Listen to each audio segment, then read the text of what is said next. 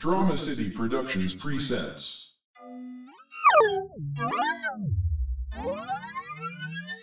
Immersion Rig now online. Welcome nerd. Now generating episode 53.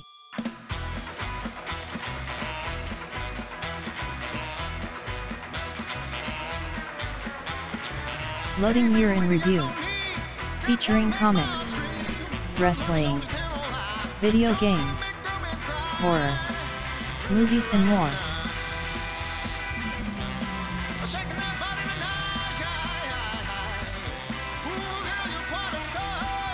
Full immersion begins in 3, 2, 1. Hey, this is Christian. Hey, this is Damon. And this is the Amazing Nerd Show. All right, well, we're about 2 weeks late, but 2018 ended. Hey, it's a fucking new year. Yeah, fuck it, right? We can do things when we want. That's right. Well, last episode was us kind of catching up with the end of the year shit. This episode is going to be our year-in review. Yes. So, but before that, I just wanted to ask Damon a quick question. All right. So, some friends, we're going to go to a cabin in the fucking woods. Okay, that's a bad idea. Yes. For someone's fucking birthday party. You're totally going to die. Yes. Well, I'm asking your advice as a slasher. As a slasher. Do you see all the posters on the wall? Yes, I know. What would be the best? Because me and my girlfriend, of course, are the only African Americans in the group. Oh yeah, you're dying first. Yeah, exactly. So how do I avoid that? What's your definitely not going? Definitely don't be the two that no sneak drinking. off. No drinking. Stay together. Stay with the group. Yeah, man. I mean, you're gonna die regardless, but good luck. There's always the chance I'm the one that makes it out. You're not the final girl, Christian. There's no scenario where you're the final girl in this situation. Okay. All right, Damon. We gotta crack through the year. Right. We gotta crack through the year? Yeah, crack. Oh, okay. Crack. I was like, it's a pretty good year, man. I don't think we have to crack man. through it. There are some things to mention, but we've had quite a good year entertainment-wise and wrestling-wise. So we are going to go ahead and give you our favorite moments of the year through all of entertainment. Yes. So first up, we have video games. Yes, that means it's Christian's Corner.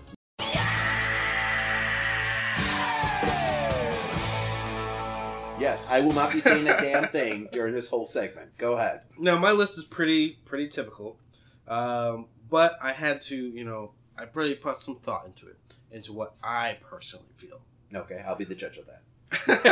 Is this a top 3? Yes, this is a top 3. Okay. One of our few small lists in this entire show. So my number 3 is going to be Red Dead Redemption. Now, I haven't completed the game, but it's a fucking monster of a game to complete. Mm-hmm. So I feel like it's fair enough for me to say, especially the quality of the game, the amount of story work that I've even seen so far in the game. It's absolutely beautiful, and it's Rockstar at its finest. So I'm happy to say that that's why it's going to be number 3 rather than number 1. For a lot of people, it's their number 1 game of the year because of all the things I just said. But I haven't seen it through to the end. So maybe end of 2019, we'll see. You've had a lot of games come out, though. I've had a lot of games come out, so it's just, It is what it is. My number 2 is going to be God of War. All right. God of War has a perfect story and everything, but I just felt like there's just a little bit missing to put it over the edge. Okay, but I mean, it's enough to be your number 2. I mean, it's still a pretty damn good showing, right? Because you played a lot of video games, so. Yes. And then if I said Red Dead's number 3 and I said God of War is number 2, everyone listening knows it's going to be Spider-Man for number 1. All right. It's just such a fun, easygoing game. The story is beautiful, well done. Takes a darker twist than you would expect from a teen Spider-Man game. Mm-hmm. Definitely takes the source material seriously while also kind of creating its own Peter in this universe. Its own universe, it sounds like, yeah. And we actually saw that Spider-Man in the books, which was kind of crazy. So, in the whole Spider-Verse run that they did recently. Even in Into the Spider-Verse, the fucking movie, they have the suit in one of the areas. Oh, really? Yes. Oh, nice. Okay. Nice little touch and wonderful marketing. Yes. So I'm keeping it simple. Those are my top 3. Definitely, if you haven't played Spider-Man, go fucking pick up a PS4 and play the game. Right now, it Honestly. sounds like everyone's played Spider-Man except for me. So. Damon, if you had a console, I'll let you borrow it, but you don't. Yeah, So- I have an Xbox 360. Yeah, that's not gonna help. Yeah, I know. I've got like Soul Calibur 3. That's about it. It's right a good now. game. It is a damn good game. Right? I agree. Okay, so next up is my top 3 TV series. Now, because Christian can't fucking ever complete a series, I'm letting Damon take over this. Okay, so this is my top 3, and it was actually hard for me, so that's why it's only 3. Usually I could go like 5 deep or maybe even 10 deep, but it was a long year and there was a lot of other shit coming out, so I kind of laxed on my TV. There's still, I have a queue filled with crap I have to watch still. So, so number 3 is Daredevil season 3. I thought this was a great bounce back arc and season for Daredevil. I really enjoyed it, and I didn't hate the second season, but this was more of the Daredevil that I know and love. You know, it was all about redemption. It was all about, you know, Matt trying to find himself again, finding his family again, and god damn it, they got Bullseye right. I really enjoyed everything they did with Bullseye, and even though they showed more origin that I'm used to seeing with Bullseye, I enjoyed everything they did and how they built that character into this true psychopath that we all know and love. Yes. So, you know, and they made him a legitimate threat. Daredevil never got the best of him throughout the entire series and everything. Also, Kingpin, once again, steals the fucking show. Is just one of the best Marvel villains out there. Vincent D'Onofrio puts on just an epic performance. You know, so much range, so much, you know, just passion put into this character. You can tell on every moment that he's really just pouring his all into the character. He just really carries the show on his giant shoulders. Yes, he really is. You know, he's never just that one-dimensional cackling villain, you know, that a lot of like comic books, you know, get kind of stereotyped with. You know, he is a fully formed character, you know, who really is just, you know, doing things, you know, for, you know, all the wrong reasons, but they make sense in a strange way. So, you know, this whole season was really a love story between him and Vanessa. So I really, you know, just dug what they did with the character. And this is obviously bittersweet since we probably won't see this version of Daredevil again. But, you know, it's in a strange way, I felt like they did kind of wrap things up, and it was a nice way to kind of get closure with a lot of these characters. You know, obviously I would love to see more, but where they end up makes sense if it is the last we see of, you know, these, you know, Hell Kitchen warriors. So, next up I have Luke Cage. I can't sell this show enough to people. And this is another bittersweet entry because it's also been fucking canceled. But these performances are just insane in this show. You know, from what we get from, you know, Mike Coulter, but I mean, Elfrey Woodard, who plays Mariah, another great Marvel villain that I didn't even really know about, you know, being a longtime Marvel fan. But, you know, they really, you know, just the production value, the storyline kept you guessing the entire time. Every character had an arc that you cared about, which is hard to do in a series like this. I gave a shit about Shades. I fucking hated Shades that first season. You know, but this actually made me care about Shades. This was really like the Godfather 2 of like Marvel Netflix shows, which is insane to say. The fact that we're not going to get closure probably with Luke, with how he ended up, spoilers, he ends up being kind of the kingpin of Harlem at the end of this, is just heartbreaking. Yes. So I'm hoping that they find a way to kind of end that story. I mean, maybe they do it on page, maybe they put out a book, a comic book, and let the showrunner kind of, you know, show us where, you know, he was planning on going. This has to be my number 2 pick for the year. And my number one pick is The Haunting of Hill House. Heard nothing but good things, but I haven't seen a lick of it. So, first off, I just finished this. I basically binged this last week. I went just and I thought, okay, I'll pick this up. I wasn't planning on talking about it because I didn't think I would actually finish. Mm-hmm. It's a good. I think there's 12 episodes of this, so it's a substantial season. But I couldn't stop watching. I was excited to put my daughter to bed every night so I could come downstairs and watch another couple episodes. And there were some nights where I stayed up a little too late watching maybe 3 or 4 episodes. So, and this shit is fucking nightmare inducing, shit here. This is all the, classic haunted house tropes that you've seen in so many movies, but done so well. Really, it just, it's what I would love, what a 2-hour movie couldn't do. You get to know all the individual characters. You get to care about all the individual characters. The first 4 or 5 episodes is really you're following one character and seeing their story and how these events that took place in this house when they're children are affecting them. But the scares are real scares. They're not just fucking flashy jump scares. There's real tension, real suspense built. Man, I loved everything about this show. Mike Flanagan was the creator of this show. He did Oculus. He did the sequel to Ouija board, Ouija Origin of Evil, which was actually fantastic. Yes. And he is going to be directing Dr. Sleep. So, which feels like the perfect fit. Mm-hmm. So, I cannot rave about the show enough. If you're a horror movie fan, watch this show and just enjoy yourself. All right, I'll definitely be checking that out as soon as I can. Next, we're going to go on to Best in Comics. Right. Big category for us.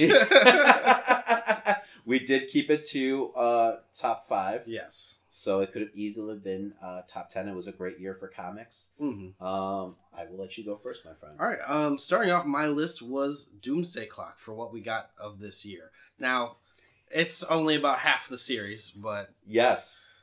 Even if that, we probably only got 4 or 5 issues. Yeah. But the writing has been so fucking phenomenal that each time I pick up this issue, it's oh, well, who cares about rates? Exactly. And we're getting another delay. Yeah. 3-week delay announced yesterday. Ouch. I was like, how is this book not in the can already? How is this not done? It's only 12 issues, but whatever. The next issue after that is mostly on time. Yeah. So I don't whatever. Know. It is what it is, man. It's been a damn good series. Yes. After that, I have Batman. Just everything that I spent most of this year trying to catch up to everyone else. And when I did, I'm just blown away. You're going to see a theme. Tom King has just dominated my life this year, and I can't be more thankful of what he has written, especially just with Batman alone. Just so well written. The stories, the way he plays with it's not just following Detective Batman and going into the depths of how he tackles these things. It's going into him as a person, and that's what I've been wanting out of writing for a while, is more of a person's story. Personal, humanizing these heroes. Getting kind of into the psychosis of what makes Batman tick. Yeah. Next again, Tom King, Heroes in Crisis. I've enjoyed every issue that has come out so far. It's human fucking stories with superheroes, and I'm absolutely loving it. And it's something that we've never seen before. Exactly. Heroes really dealing with the repercussions of, PSTDs, it really is amazing. It's something that you don't think about. These characters are, basically at war at all times. So it feels real. It feels, something that, these characters would need, this kind of therapy. They would be fucked up individuals walking around, and they're all ticking time bombs with their power sets and everything. So it's a great angle to be coming from, and only makes sense. And I'm surprised it's a story that we haven't seen before, because it just, like I said, it makes so much fucking sense. But he's doing a great job with that book. Another writer I fell in love with this year was Soul, and what he did with Vader. So that's my number 2. Even with the last issue. Even with the last issue, I love the work that was put into everything. Even if it's a wild and crazy assumption to put Chancellor Palpatine as the father, but we'll see. We'll see how that sticks. Yes, exactly. Exactly. And it was only kind of like hinted at. It wasn't, he didn't like say, I'm your father, so there's ways around it. It was alluded to, if you will. Last but not least, and you probably already know it, it's Mr. Miracle. Yes. A strong Tom King theme. Is that's three books out of your 5. Yes. God damn. Hey man, I don't blame you at all. No, Mr. Miracle has been phenomenal since issue 1, and it's been just such a different comic book experience compared to anything else I've been reading over my entire life. I used to pick up just single issues and watch superheroes fight. Now I'm learning about who they are as a human being and what they might, what makes them all tick. Yeah, and it wasn't about the action. No, it was kind of about those quiet moments. Between him and Big Barda, and him, watching him with his child, and I remember those were the moments that resonated the most in this series. So, even that, once they finally reached that point of action, it made it matter so much more. I agree. That was such a heart-wrenching fight between him and Darkseid. Yes. So getting to know your characters. Yes. Crazy. Storytelling. What a thought. But I want to hear Damon's comics of this year. That is one hell of a list. All right. So here's my top 5 list. This was very difficult to do. So number 5, Infinity Countdown, Darkhawk. Yes. This was just a fun book. I enjoyed everything about this book. It was really, for me, it was a rebirth of a character that I loved in the 90s, and he's been around since then. I'm disappointed that we haven't had the announcement of an ongoing Darkhawk series. I'm hoping we get there. I thought this was the perfect setup for kind of the status quo of what could be a fantastic series. And hopefully Marvel, changes their mind and we get that soon. But this was just, everything that I loved about the character and more so. I thought they did a great job of, kind of giving everyone new fans, this is the legacy of the character, and really, making it fun and making it, just a great action adventure series. It's what I love about comic books. Lighthearted, but entertaining, at the same time. No, I didn't know jack shit about this character, and I was like, "Well, give me a book." Yes, I want more. Give me more Marvel. So, next up is the Avengers, and I'm actually talking about both series of the Avengers. What we start off the year with No Surrender. I thought that was a great storyline for what they did. The weekly book, I think it was 12 fucking issues.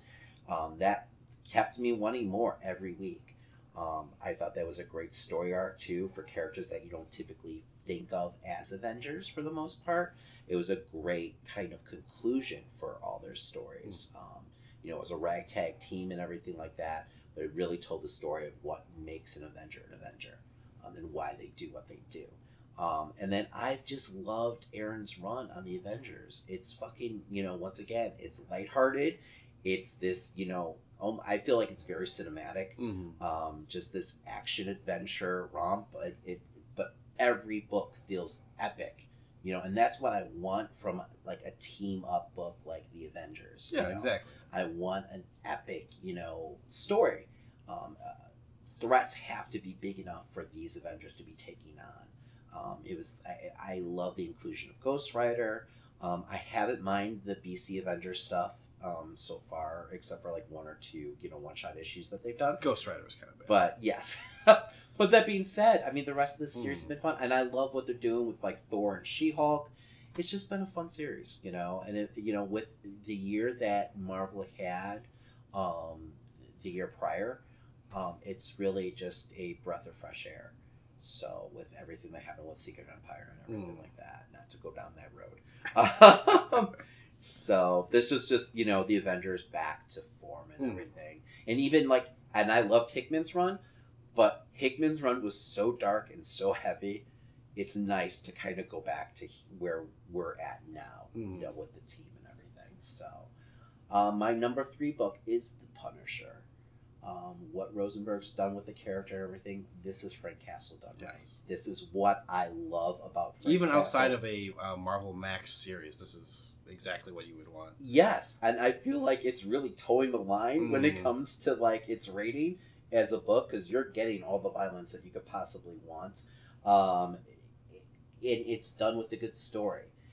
I feel like it's reinvigorated the character of Frank Castle by giving him a new mission, which is take out Hydra. It's just a great revenge story. Yes. You know, so and I've loved every one of the beats. It's kept me guessing everything.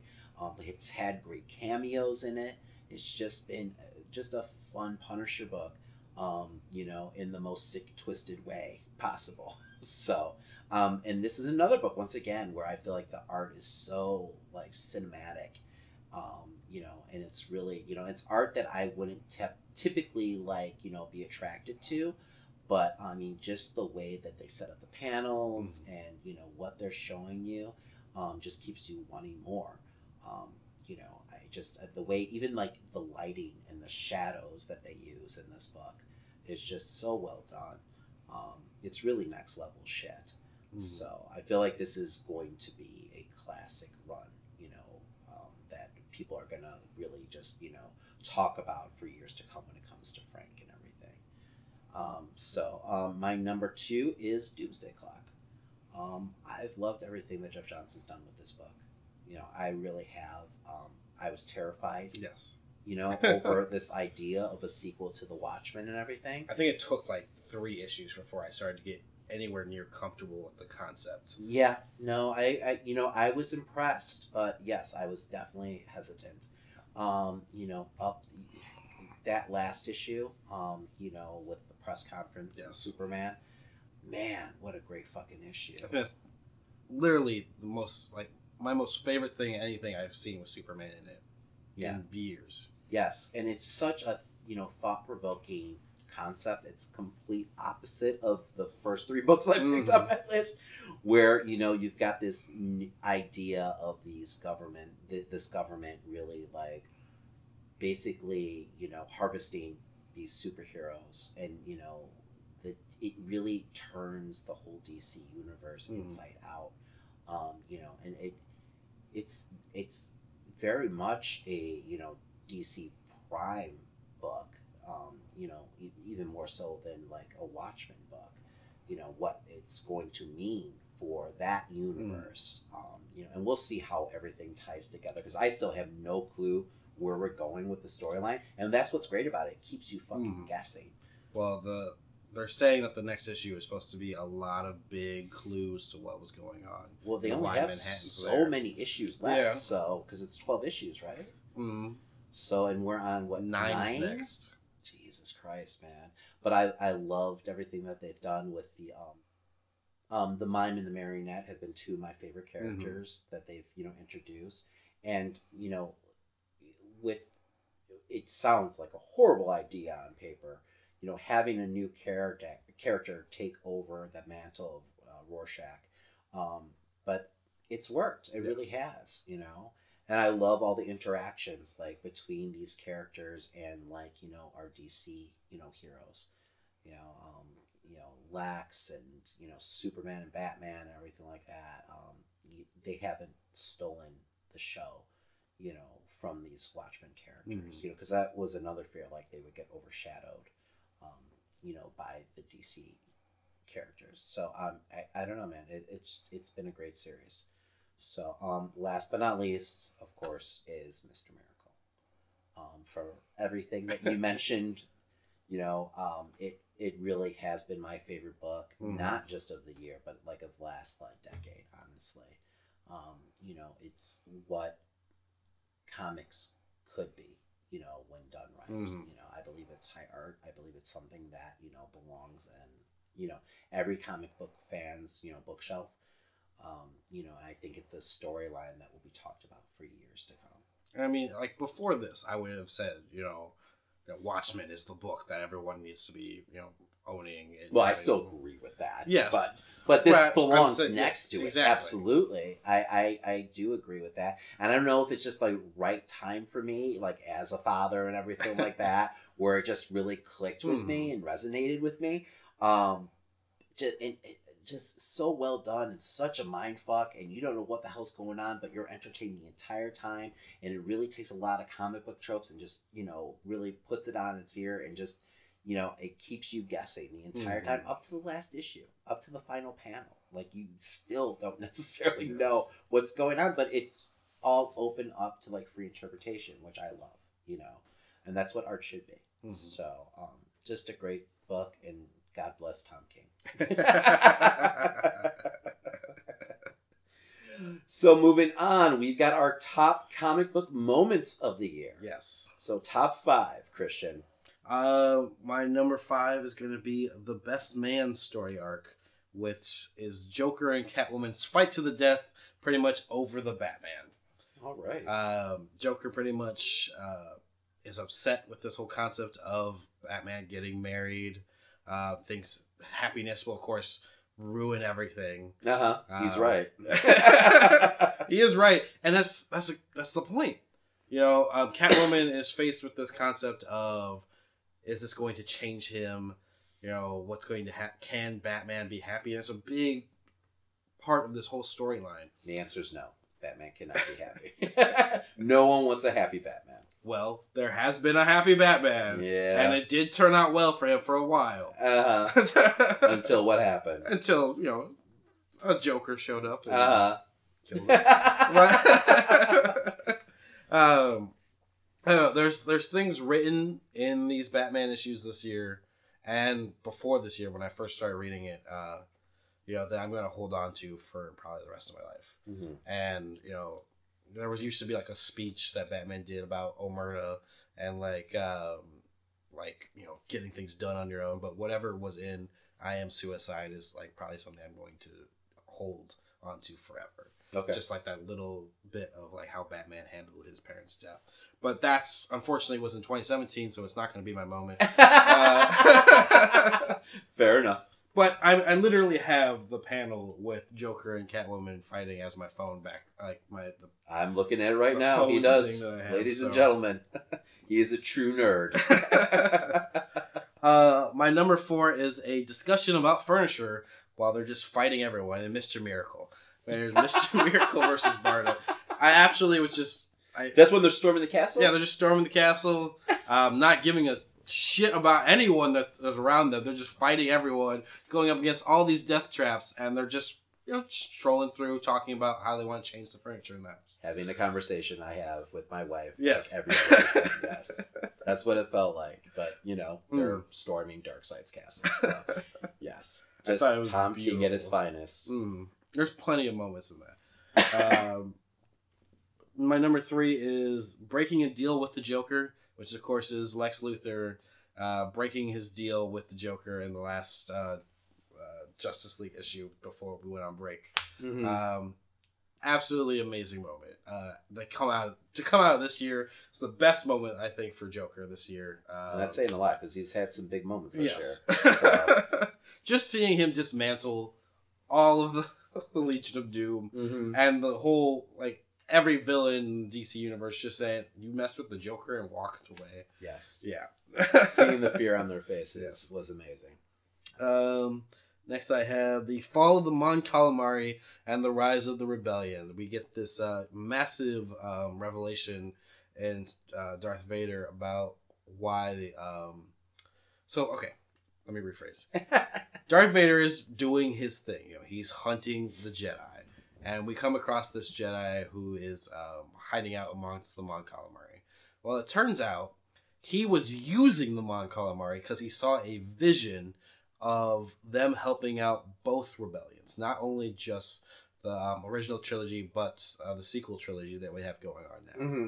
And he saw that they will be a major part in saving everyone and helping everyone, their ships. So he basically fucks over the Mon Calamari just to spark them to get into the rebellion. And while that does help the rebellion, he got millions killed by the Empire. And it's the first time we see Darth Vader working with Tarkin. Their backs and forths is great. And just this twisted idea that this Jedi came up with. Like the whole time, you're never sure because you're not sure if he's insane or not, right? Yeah, Okay. like you see him sacrificing his own Padawans throughout the entire thing, and you're like, which is pretty. It's not the Jedi way. Yeah, to say the least. So it was interesting. It was the first time where Darth Vader wasn't necessarily the bad guy. Yeah. And it was too late for the Mod Calvary. The King's like, wait, can we just stop all of this then? We didn't do this. It wasn't our fault. And they're like, stop killing everyone. Nope. And of course, my number one is Darkseid is not, meaning Darkseid got killed by Mr. Miracle. It was my favorite moment of the year. Just seeing it. It was what I wanted out of the book for so long because we skipped so many fight scenes. They would go past things, like the fight with Orion.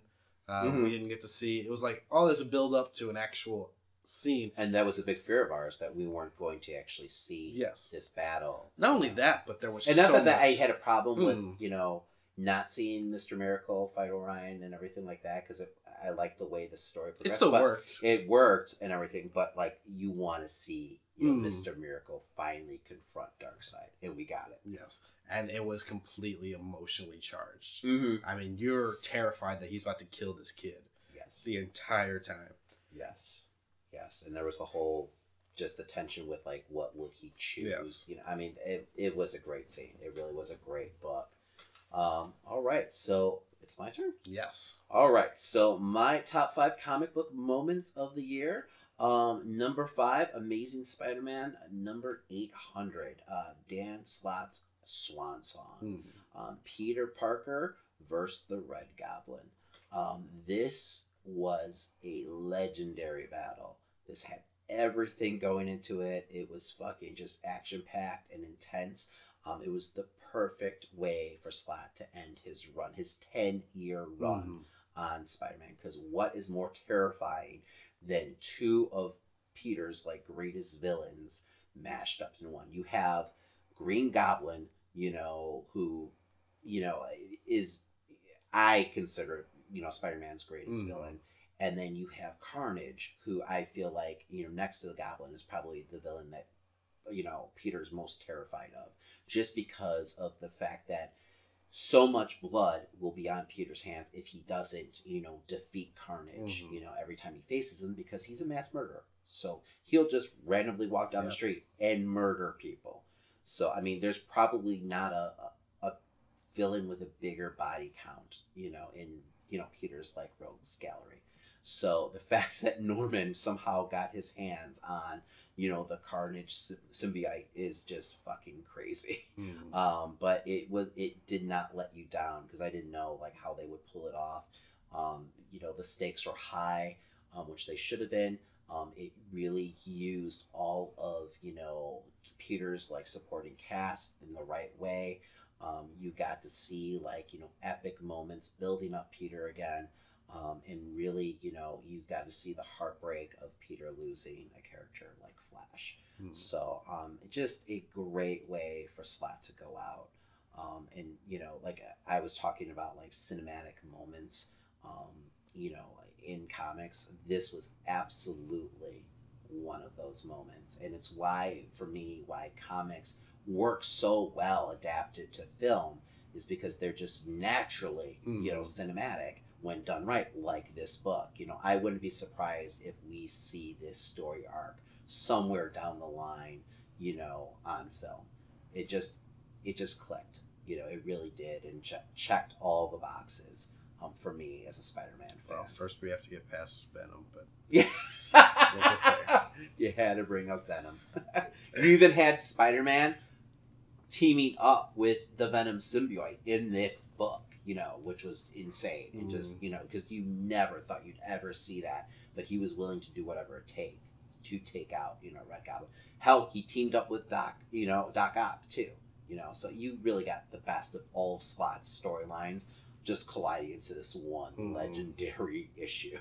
So that was my number 5. Number 4 was the Superman press conference in Doomsday Clock number 8. I don't know if there's a more heartbreaking scene this year. Them like standing, in the middle of that press conference, amongst all those, glass statues that Firestorm somehow created, or transformed these people into. And then, them being so terrified of the heroes that, they just start freaking, firing at them, even though Superman and Firestorm know that they can change them back. Just watching Firestorm react to these, people dying in front of him. Just true heartbreak. And just taking this book to another level of, like, what the fuck is going on. Because, I mean, this book was already intense, but now seeing, how the ball is really started rolling and how, like, Superman is slowly becoming public enemy number one, it's just amazing. And think that we haven't really seen Clark that much in this, series. So he's really done this in just, an issue full of panels. He's ratcheted up the suspense and, the tension in this storyline where you can see why this could be, doomsday for the DC universe. And then just Batman's reaction to Clark standing there in front of the microphone. Don't do it. Don't pick a side. Shut up. Don't talk. Just an awesome moment. So don't pick a side. Yeah. Oh, man. Jeff Johns is killing it this year. Yes. Number 3, the Hulk decimates the Avengers in Avengers No Surrender 685. That is a fucking awesome moment. Yes. To me, it was the rebirth of the Hulk. And not only the rebirth of the Hulk, but the rebirth of the Monster Hulk. So, and I have not been reading The Immortal Hulk and everything like that. It's a series I meant to, like, pick up after this issue. But it's really just kind of redefined who that character is. Him just running through those Avengers and just being a horrifying character, and what I feel like it would really be like to be up against, the Green Goliath. The scene with the Vision, where Vision just kind of nonchalantly, I've done this trick before with the Hulk. I'm going to put my fingers through his skull and, make him go to sleep. And the Hulk's like, no, I'm going to put my fingers through your skull and make you go to sleep. And he literally tears the fucking, his whatever, his diamond or whatever he has in his skull. I don't think it's a stone in the series. So, but just a great moment, and truly, making Hulk into a terrifying, character. Because he's not just, like, he's not being an idiot or anything. He's got full intelligence and he's fucking... Yes. Tearing which makes it even scarier, He knows what he's doing. He knows why he's doing it. And he just doesn't care. So, just a great story moment in No Surrender. My number 2 moment is Mr. Miracle versus Darkseid. So, just a great battle. It had me on the edge of my seat the entire time because I didn't know what the hell was going to happen. Like, every time I turned the page, I was terrified what I was going to see. This is one of those books where he could have just died there. Yes, and I would have been surprised if that would have happened. So I didn't know what was going to happen. I was just, my God, like I said, I was on the edge of my seat. Like, what is King going to do? But it did not disappoint. And when he was victorious, even though we knew there was hijinks, happening, it just felt so great to have Mr. Miracle, come up on top against fucking Darkseid. So just, that's absolutely, it was almost my number 1 moment, honestly. So, a great moment, and really just, the bow on just a perfect book, honestly. So, my number 1 moment is Joker versus Lex Luthor. Yes. God damn, man. This is just a classic Joker story and tells you why you don't fuck with the Clown Prince of Crime. The fact that Lex holds him to such a high regard, because you would think, Lex as a character would just totally dismiss a madman like the Joker, but he realizes what a threat he is. And to see the reaction to all the other DC villains, they're sitting there trying to, like, I think it's a recruitment drive or something for the Legion of Doom. Just fucking epic, like, none of them are, like, after the Joker walks up, none of them are talking about revenge. They're all like, thank God that's over with, just a classic moment for a classic character. So that is my top 5 moments. Yes. All right. Well, those were our top 5 moments in comics, But I wanted to talk a little bit about what our disappointing moments were, and just entertainment in general. Okay. So my number... There's a lot of them. My number 5, to stick with comics, was X-Men Red this year. For me, it's just... They tried really hard to make this kind of relevant story that came off... I don't know. It was too... She's filtering the internet. Yeah. For, like, all the harsh words saying... And, like, I don't know. They had me up to, like, issue number 6 or 7. Mm-hmm. And then it just became too on the nose. You know? And it became corny almost. So, I mean, I like the message that they were going with, but I need to see superheroes kicking things and hitting things once in a while. I can't have them going up against Cassandra Nova and having, like, a fucking, you know, a powwow in a circle, and that's, you know, one of the ways that they defeat her. And I think it was one of the last issues. Yeah. You know, they're all mind melding or whatever. It just wasn't what I wanted from that. Or Tony Stark making a militia with Magneto's helmets so that she can't affect them. Yeah. That's just like... Yeah. It became a little too much. Yeah. You know? Like, I really was... It was my favorite X book for the first part of the year. Mm-hmm. It was. And it just kind of... It went downhill for me. Still some of the best covers of the year. Yes. Yes. Great art. But, yeah. No, I definitely understand your pick. Mm-hmm. Number 4, Infinity Wars. For all the reasons, if you go back and listen to our review, Jesus fucking Christ. It's just, I don't know where that book went. I don't know where the book is going at this point. I'm not even sure if I'm interested in seeing the Infinity Watch stuff at this point. I don't. As much as I love the concept of Wolverine, you know, having basically the gauntlet, I don't know if I want to see it after this. Mm-hmm. I agree. What does the gauntlet even mean at this point? I don't know. I don't think they do. I don't think they know either. All right. Next, I have Justice League as a whole. It's becoming formula, the way that they're doing these stories, where it's like we follow one hero's kind of background with Drowned Earth. Now we're on to Hawkgirl and her world. And I don't know, that plus No Justice, it was just kind of... I'm not a huge fan of the totality right now. I'm not a huge fan of what they're doing with the universe. It's just... I agree with you to a certain extent. I just love everything that he's doing with the Legion of Doom. Exactly. It's the only reason I'm reading the book right now. It's so weird. He handles the villain so fucking well. But then every time we get a superhero story, I can't care less about what they're doing. I like Jarro, though. I won't lie about that. I don't need Batman in a fucking back brace for fucking... Yeah, every issue. Like a back cocoon. Yeah. Just so that they can keep him off the field. And my God. Drowned Earth was fucking literally drowning me. I know. Panels and panels of fucking dialogue. Panels and panels. You know, I love the man. I love what he did. Worth of fucking dialogue in like 21 pages. Like it made it, yeah. His Batman really was the catalyst for me becoming right back into comics. You know, I wanted to read comics so much more after reading Snyder's run. It's Batman. Some of the best Batman, you know, storytelling of all time. I totally agree with that. And then we got this. Yes, I feel like it's just too big of a playing field for him.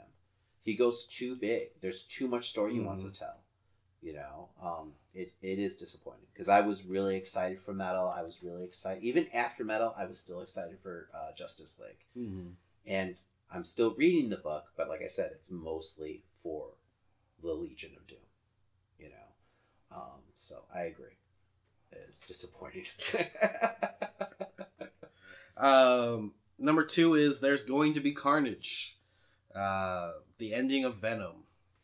Oh. If there was any, God. You know, if the movie wasn't bad enough, then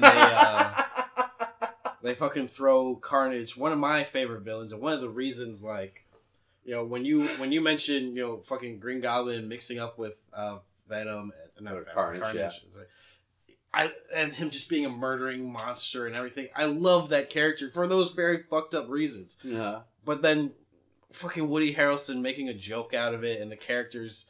Like all, it wasn't wearing him, possibly one of the worst wigs in Hollywood history. What the fuck were they thinking? I don't know. Sideshow fucking Bob. It was horrible. Horrible. Damn you. Damn you, Sony. And we're going to get that movie, which is pissing me off. I know. It did fucking phenomenal in the box office. It really did. So you're going to get a sequel. Yes. There will be carnage. The one thing that hurt me more than anything was when I walked out of Halloween and I got a text message from Damon saying that Luke Cage was canceled. And that's why I've been quiet through his Netflix reviews, because I have watched a majority of those shows, but yeah, the end of Marvel Netflix as we see for right now, you know, it's just like, I absolutely adore those shows. That's a good call. You know, I'm super excited for Punisher coming up, but at the same time, you know, it's disappointing that this is the end, because this is fucking Daredevil season 2, that introduction for Punisher, those fucking prison scenes with him.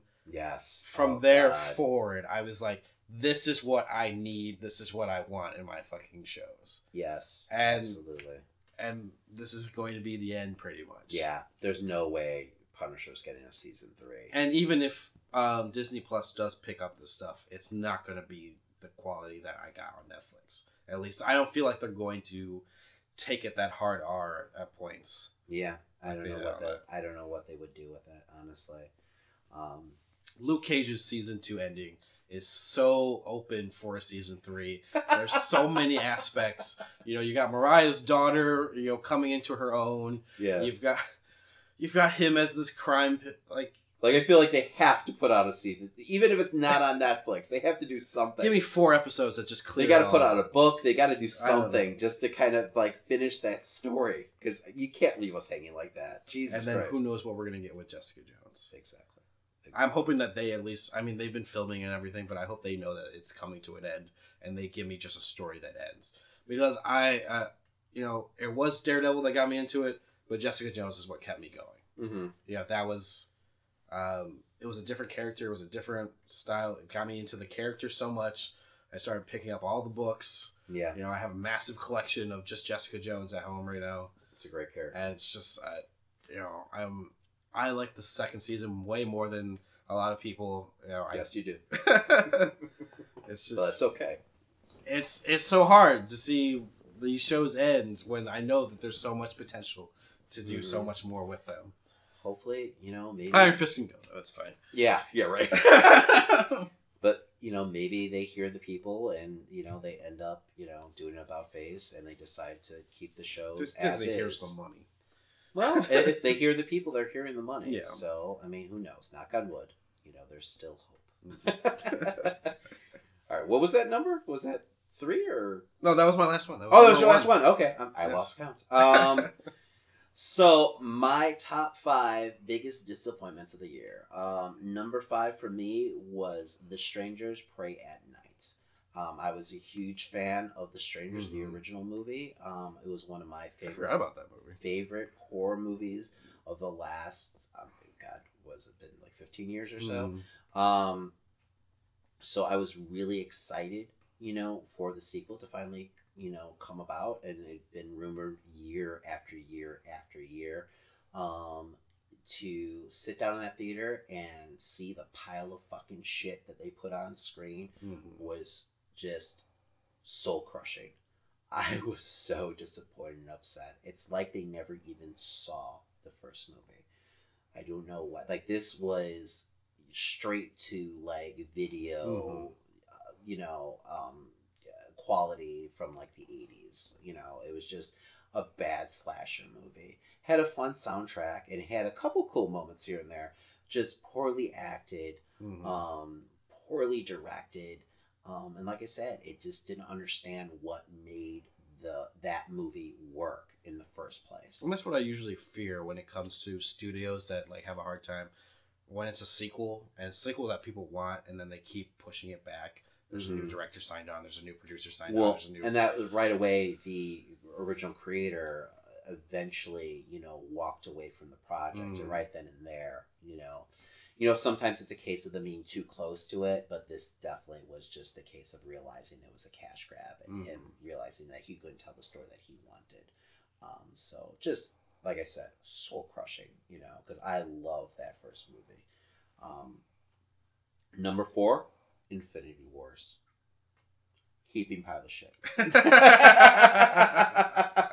Enough said. Yes. I mean, we literally have wasted hours of podcasting talking about this fucking series, you realize. Trying to make sense of it. Yes. Through reading it. And I kept on trying to give it a shot. Like, okay, it's going to be like, and I enjoyed certain aspects of it, but you think how many issues we really read? I mean, with the tie-ins, with Infinity Countdown and everything, that's a lot of fucking time we spent on this pile of shit.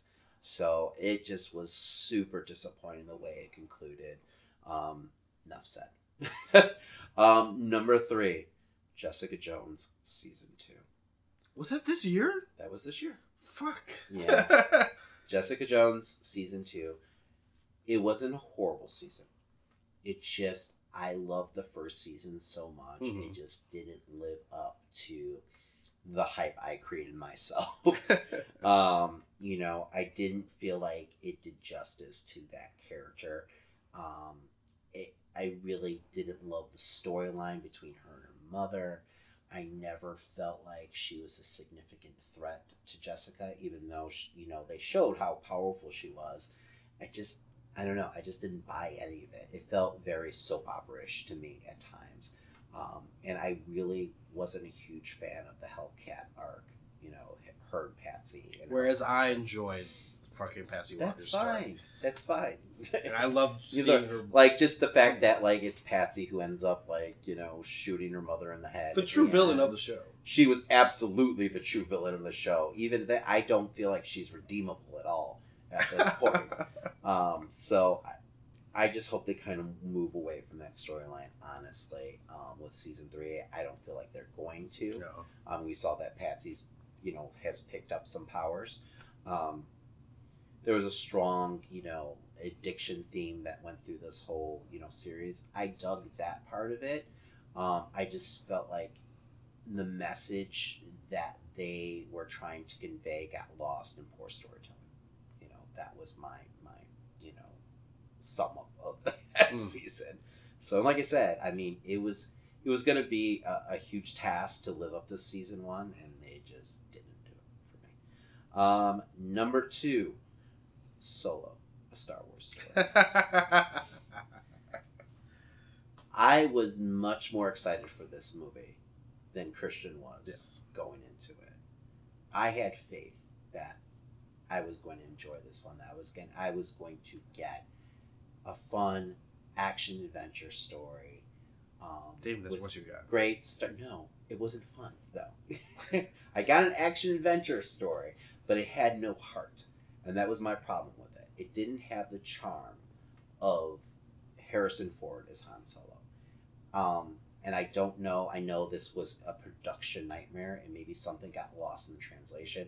I don't think it was the actor's fault who was portraying Han Solo, but I feel like it was what was on page. I felt like they didn't truly understand the character. None of those big action sequences worked for me. I never felt like there was a significant threat to the characters. And I mean, obviously it's a prequel, so we know Han Solo survives. But at the same time, I just wasn't on the edge of my seat at any point.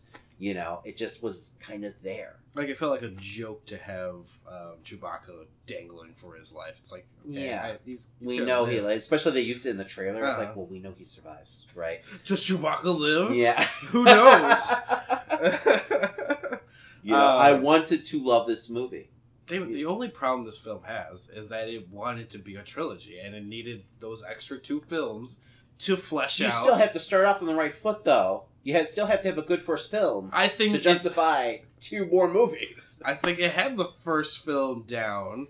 I think it just needed 2 more to build that story up correctly. I want to forgive it.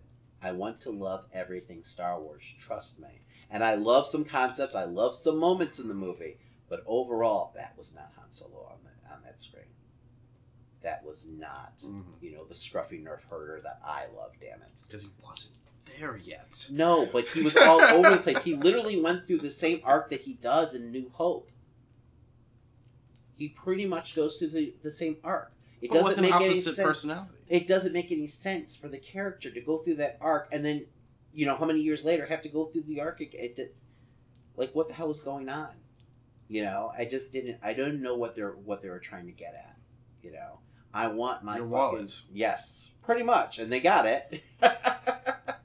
I bought all the toys still because I'm that kind of fucking nerd.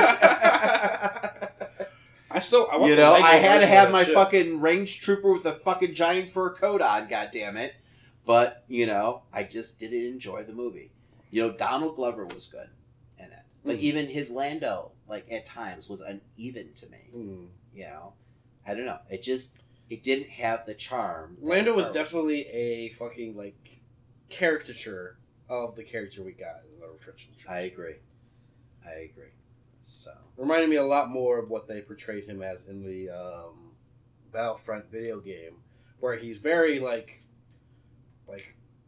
he's confident in what he's doing, but he's very carefree about everything. Mm-hmm. Whereas the Lando we got in fucking Empire was like, he has all these people he has to take care of. He's had a lavish past, but he's not letting that affect him, and we have no idea where, how this Lando gets to that Lando. Yes, without another fucking 2 films. It was too undefined. I feel like. Yes. Yeah.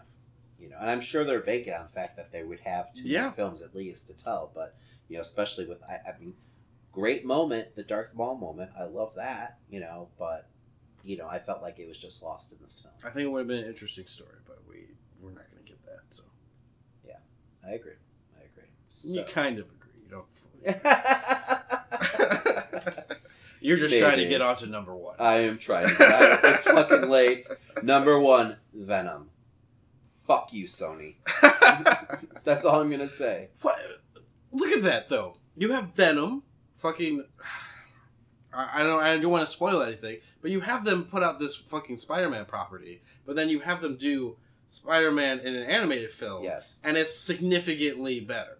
It doesn't make any sense. And I love what they did with Spider-Man Homecoming. And it seems like they got the characters. So who the fuck dropped this pile of garbage? They didn't respect the character at all in this. Mm-hmm.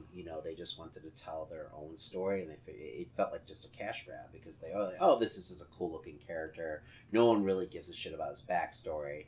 But that's like Venom is all about his backstory and who he is as a character. And the story that they're trying to tell is like the Lethal Protector story, which is all about redemption. But there's no redemption to be had in this film. He goes through his little arc where he kind of betrays his girlfriend, but that's pretty much it. You don't understand why, Eddie Brock and the symbiote is bonded at all. Mm-hmm. There's no reason. He's like, I like you, Eddie, out of nowhere. It just felt like a bad Saturday morning cartoon and not like the good Spider-Man cartoon we got in the 90s. Because that was much more well done than this piece of shit. So, and that fucking wig that they put on fucking Woody Harrelson's head is just ridiculous. It's like now they're just taking the piss out of me with that. There's no reason. Even if I drop the whole concept of the comic book origins and everything, and I look at it as just like a fun action film, it's still the villain isn't convincing. The fucking the action scenes are uninspired. Mm-hmm. I was falling asleep during the car chase scene. That happens in the middle of the fucking movie. It just what's considered the best scene of the movie is his fight at that. Just my laptop. The fight at the what is it on the facility when he's going into the facility and everything, and they have that whole SWAT team, and it's all the smoke. Oh, yeah. It's watered down because they're hiding the effects in the smoke, and he's just it's this very cheap made film, and I just don't I'm trying to understand the fan reaction to this film. This felt like Sony hadn't seen a superhero movie since the late 90s. No. This felt like it could have been made in the mid to late 90s. It just didn't take the property serious enough, the character serious enough. I don't understand. I can find elements in Spider-Man 3 more enjoyable than this. I agree. I actually agree with that. How the hell did they get Tom Hardy and Michelle Williams in this film? I don't get it. Well, Michelle Williams was just picking up a check. She was. I don't get it. And it's hard because, like, the first 15 minutes of the movie, you like Tom Hardy, you know, but it's just because it's Tom Hardy, you know? Oh, God, yeah. Fuck you, Sony. And now, our feature presentation. Christian, it's the moment of truth. Yes. It's time for our top movies of Yes. 2018. You've been waiting to hear it all fucking day. On the edge of your seats. All right. And there was a lot of good fucking movies this year. Yeah. And I think there's going to be even more 2019, but let's get into 2018.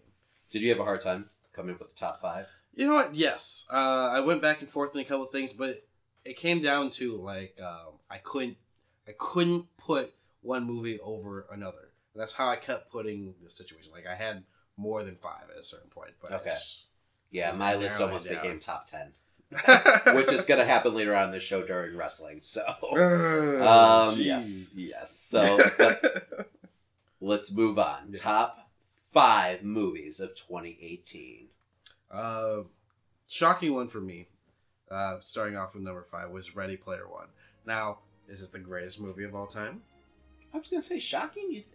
I felt you liked the movie at the time. I liked the movie, but I there was a lot of fan reaction to it because of the book being. You don't read, so you're good. I did read the book because of the movie. I read the book. I know you can read, asshole. Anyway, I really enjoyed what they did with Ready Player One. It's kind of like just everything I could have wanted in a simple, fun action film. And, like, you know, putting, like, it's not the greatest story of all. It's a story we've seen a million times. But what they did with the characters, what they did with the action scenes and everything, made me just fall in love with the film. Okay. Nice. Have you seen it since? I haven't seen it since. Okay. I actually meant to pick it up. I have not picked it up yet, so I have not seen the movie. So. But I did end up reading the entire book because of the movie. Oh, okay. So you read it after the fact. Yes. Okay. Did you feel like, did it hold up? I think the movie holds up, but it's definitely, you know, Spielberg's interpretation of what this book was. You know, definitely more a Spielberg film. Than that's not a that bad story. thing. No, I mean, the guy knows how to make some movies, so he simplified it a lot. Yeah, but I mean, it's a movie. And Yeah, exactly. You know, They're going. I haven't seen this movie. I'm defending it for some reason, but but go ahead. I'm sorry. All right. Next, I have Black Panther. Huge movie of the year. You know, couple setbacks with, you know, CGI for me. Couple moments, but beyond that, great character work, great villain, great hero. Absolutely love the film. It's really been the year of the villain for Marvel, right? Yes. I mean, Jesus. I mean, from what was just last year where people were complaining about Marvel's villains. Exactly. That was my main complaint. And now, I mean, they've completely turned it around. Now they're known for their villain work. Mm-hmm. So, I mean, it really is, you know, amazing. No, we'll have to see with Captain Marvel, because I feel like the villain's going to just fade away pretty easy. No one gives a shit about the villains in Captain Marvel. Everyone's just waiting to see how it ties into fucking Avengers Endgame. So, but next I have Spider-Man Into the Spider-Verse. Probably one of the best animated films in the last 5 years. I mean, animation work is flawless. And it's one of those films that I'm considering seeing again, maybe in 3D, just so I can see what that experience might be. Okay. Because I've heard nothing but good things about what they've done with it in 3D and what it looks like. Because I can only imagine on 2D it was just so fucking smooth, but yet the focusing. I'm just talking about it on a technical standpoint. Mm-hmm. The story is still pretty damn good, but it's not like the be-all, end-all of Spider-Man. I know we can still get a better Spider-Man film. Mm-hmm. Did you feel like it was a good introduction for Miles? God, yes. Okay. And for that whole entire concept. And that was my biggest fear. You know, that he would get kind of lost in the shuffle with all the other Spider-Man. They found a way to keep him, you know, still like an important character to the film. That was exactly my fear. I was like, can we just get Miles first and then we'll deal with all the fucking weird Spider-Verse totem bullshit? Yeah. They don't get into totems. Thank good. God. No, I'm glad they didn't go that route. Now, I will have to put an asterisk on my list because I have not seen that movie. Yes. But I feel like it would probably be on my list. Yes. So there might be a little revision happening somewhere down the line. Number 2 is, of course, The Avengers, Infinity War. Damn right. Everything it should have been. Yes, everything you wanted, right? Exactly. People didn't believe me when I said they were going to kill everyone. Nah. And they fucking did it. All they had to do was read the comic. True. But, yeah, Hey. no.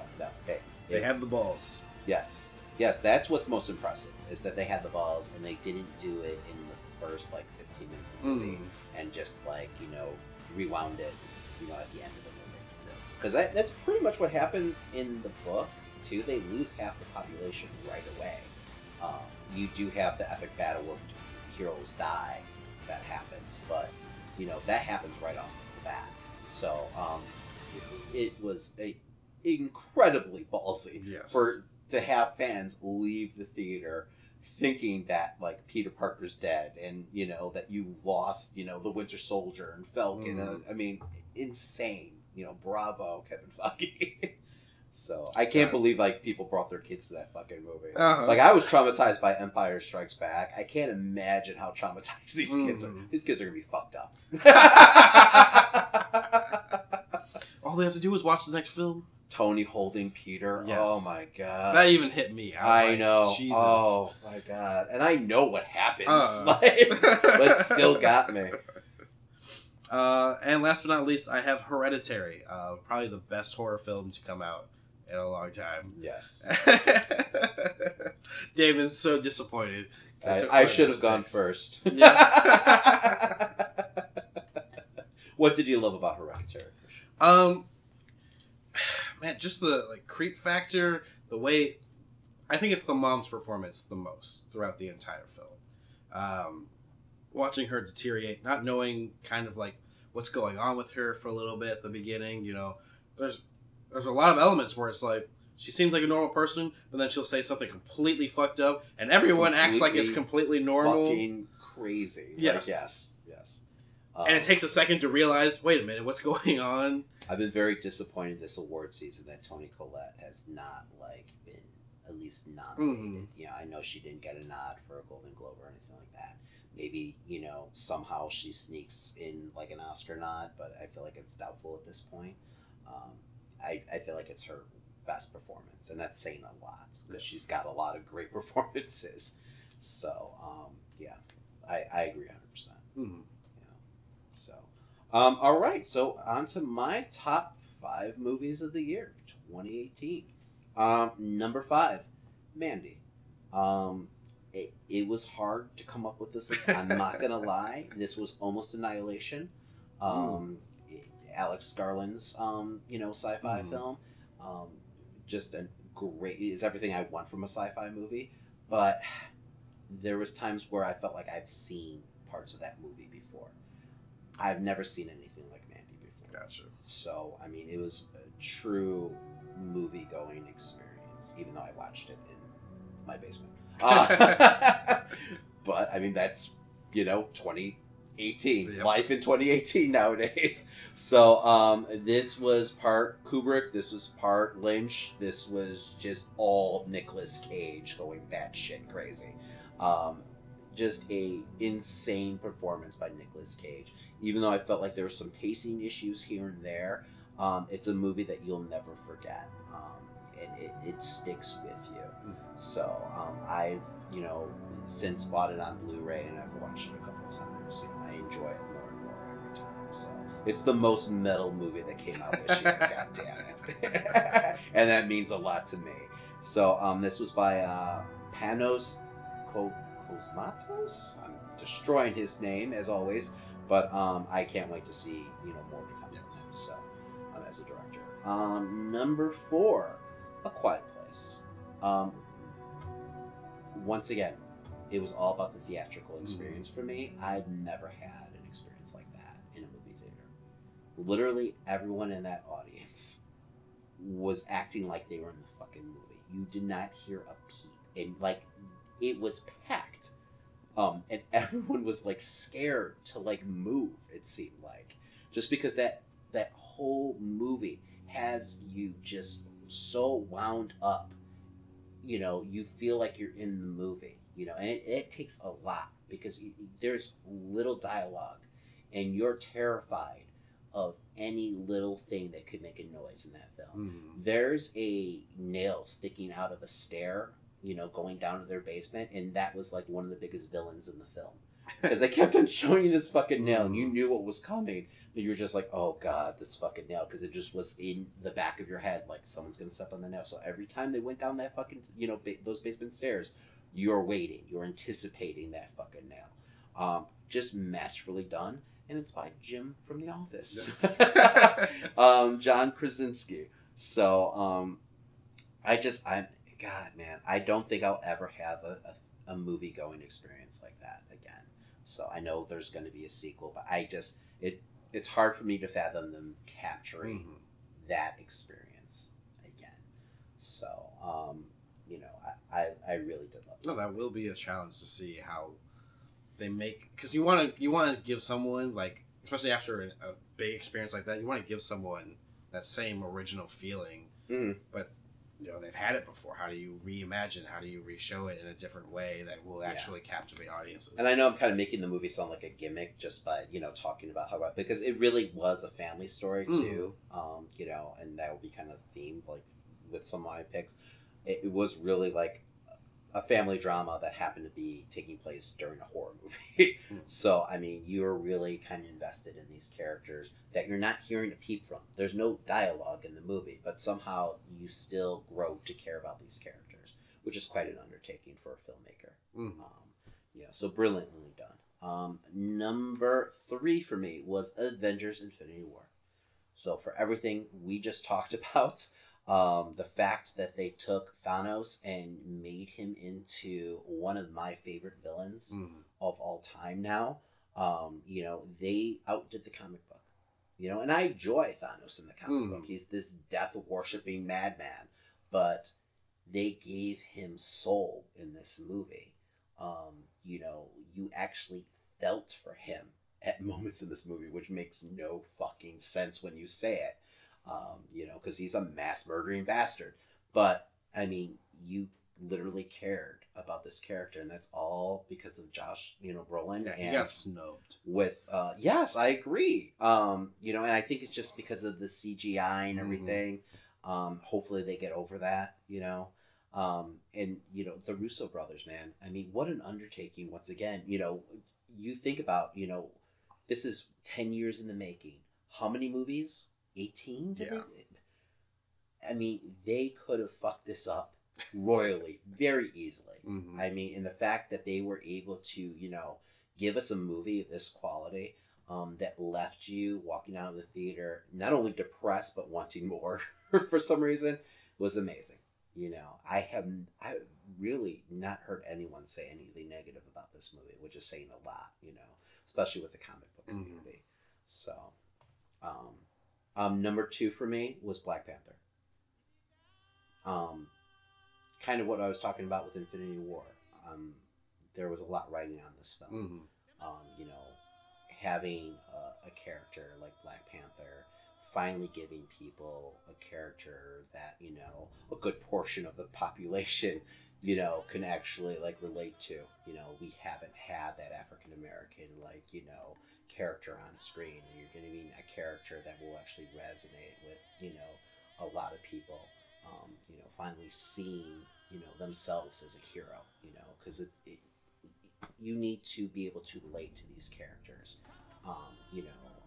just seeing what it's meant to a lot of children, sitting in a theater and having, these kids dressed up as Black Panther and seeing the aftermath of this movie. It all started with, like, Civil War and everything, but, I mean, it became an event, and this movie outdid Infinity War in the box office in America. That's insane. Yes. It dominated the North American box office. I would never have thought that, especially with all the hype going into Infinity War. But not only that, what it meant, socially as a movie, but is a damn good movie. It had to take this, like, weird spot as well, because it came out right before Infinity War. That's such a huge, monumental film.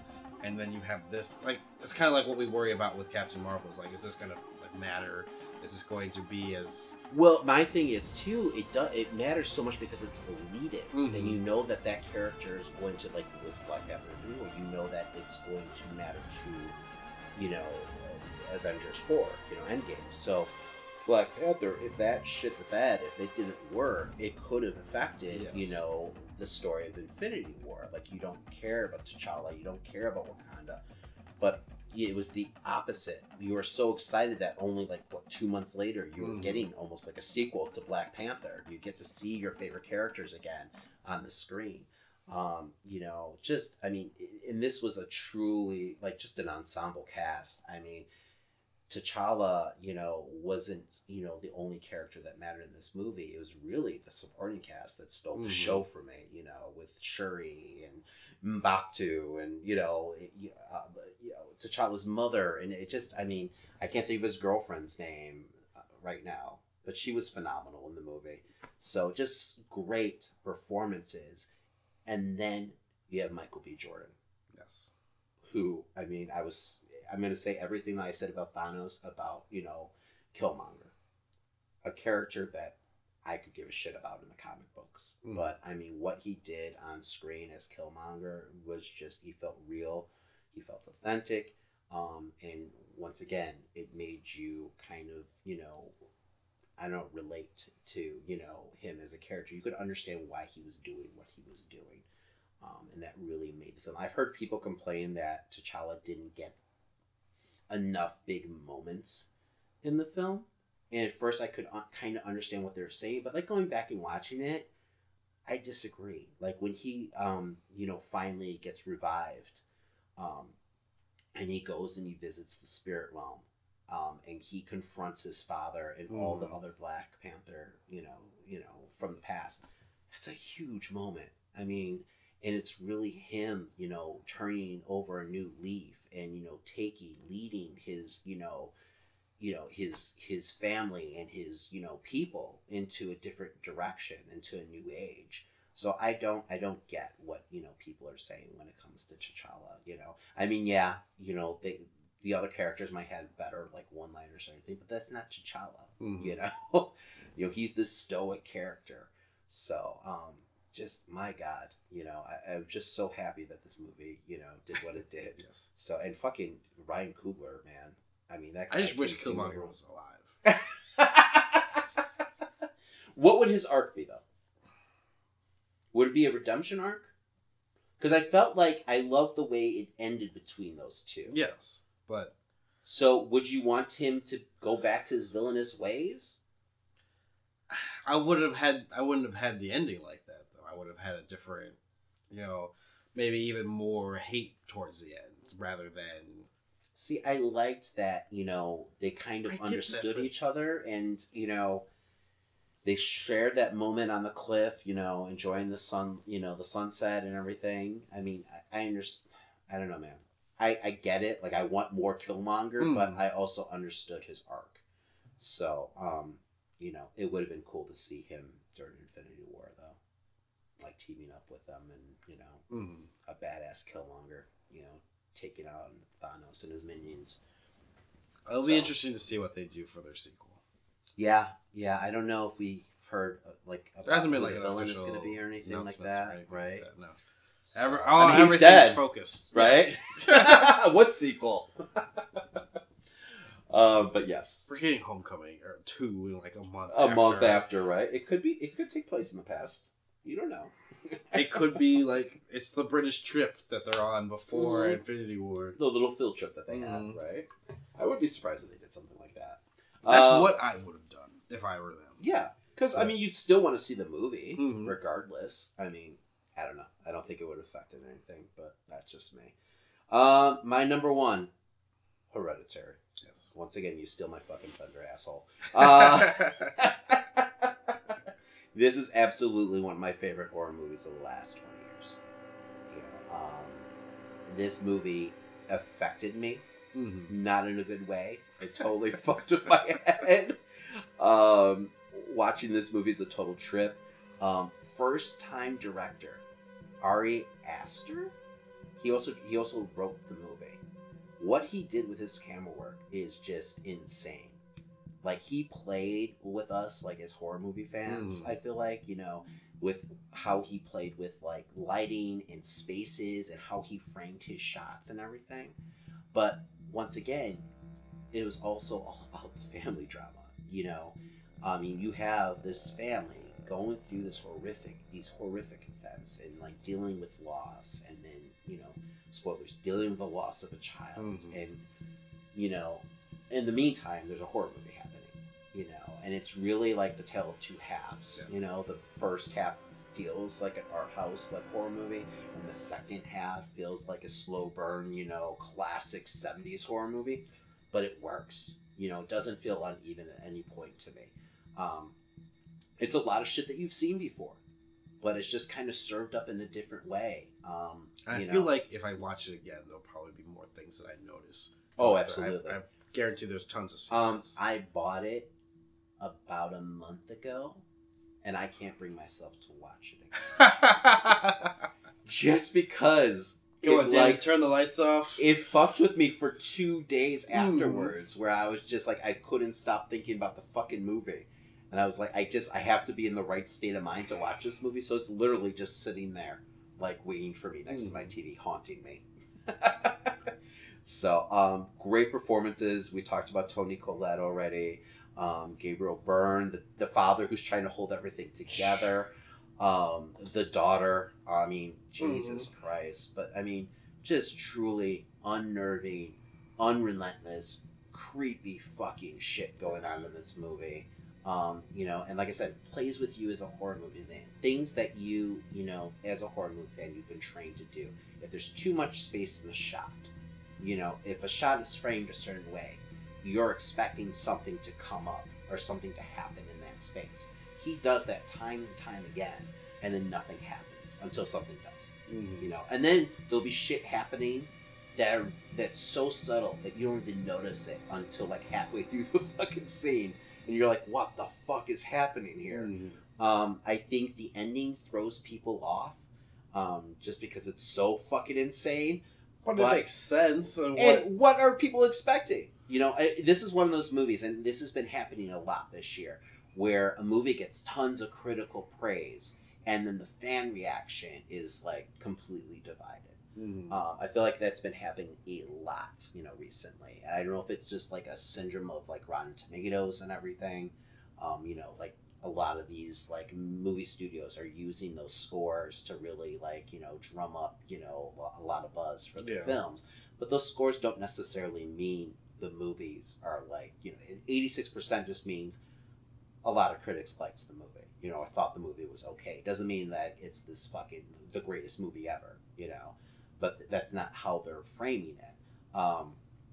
But this is the one instance where I feel like the people are fucking insane and wrong. And I feel like in a couple of years, people are going to realize what they got. Well, most of the complaints I hear about the movie is that it's just too intense. You know, what are you expecting? It's a horror movie. You know? I mean, support horror movies. And a lot of people did this year. Because we're getting a whole lot of fucking movies this year. This coming up. Year in 2019. So, I don't know, man. Hereditary absolutely took number one, and it wasn't close.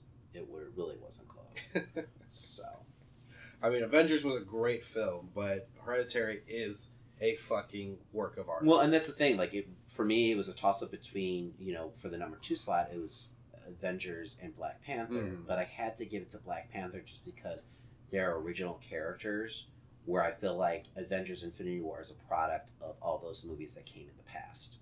You know, where that movie doesn't work if you don't know those other stories. But I argue the challenge of bringing all of those stories together... absolutely.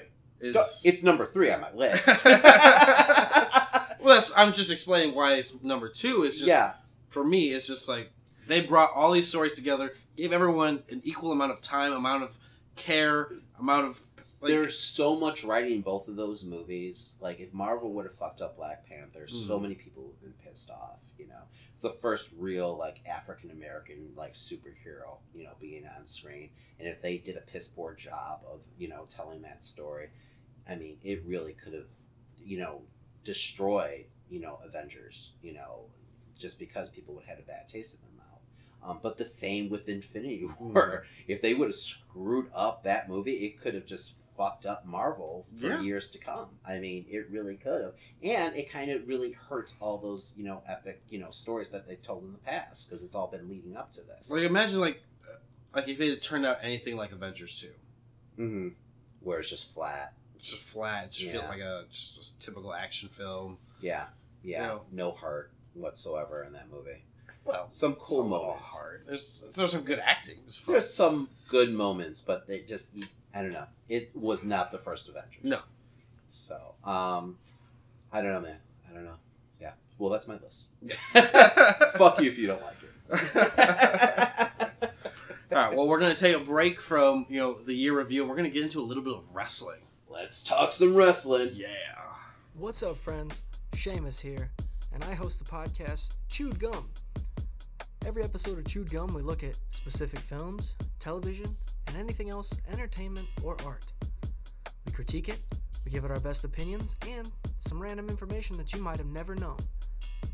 So tune in on your favorite podcast player today, or visit dramacityproductions.com/chewedgum and find out what I think about some of the most popular and unpopular entertainment out there.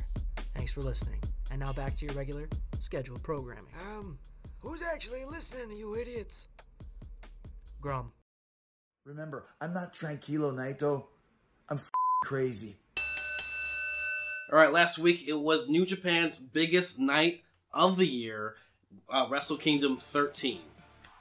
Hell of a night. Hell of a night. Hell of a show. Plenty of great matches, but we have to talk the pre-show first. This was not a great match. That being said, I missed the little battle royal that they usually do with the legends and everything. I always skip the battle royal, so it would have been better than this. This just felt like a match for match sake to me, but it is what it is. I was really the one thing that this did for me was it was so eye opening how much talent New Japan has. To have wrestlers like Suzuki, on the pre-show was just insane to me. So like Hangman Page, So, but yeah, we had the gauntlet match for the never open 6-man tag team title #1 contendership, and this was going to be actually they would cash in at New Year's Dash. Gotcha. The next night, basically. So, there really wasn't much to this match. You did have like a Bullet Club angle basically happen, where you had Owens and Takahashi and basically stabbing the Elite in the back right off the bat. Man, they were eliminated. Those right two away. extremely valuable players from the Bullet Club. They are high on Chase Owens. He signed a 3-year deal with them, which is, I feel like they usually just do 1-year deals. So they really wanted to protect Chase Owens from going to. He's the crown fucking jewel. He is, I guess so. But there were reports that Liger is like really into him and everything. So maybe he's in for a big push. So I don't know. Whatever, man. He's a good hand. He is a good hand. Leave Chase alone. Leave my Uncle Chase alone. Heavyweight champion next year. Chase Owens. Headlining Wrestle Kingdom 14. Okay. So players of the match, we had the most violent players. Makabe, Yano, and Taguchi. We also had Jeff Cobb, David Finlay, and who else is in that? Oh, Nagata. I'm sorry.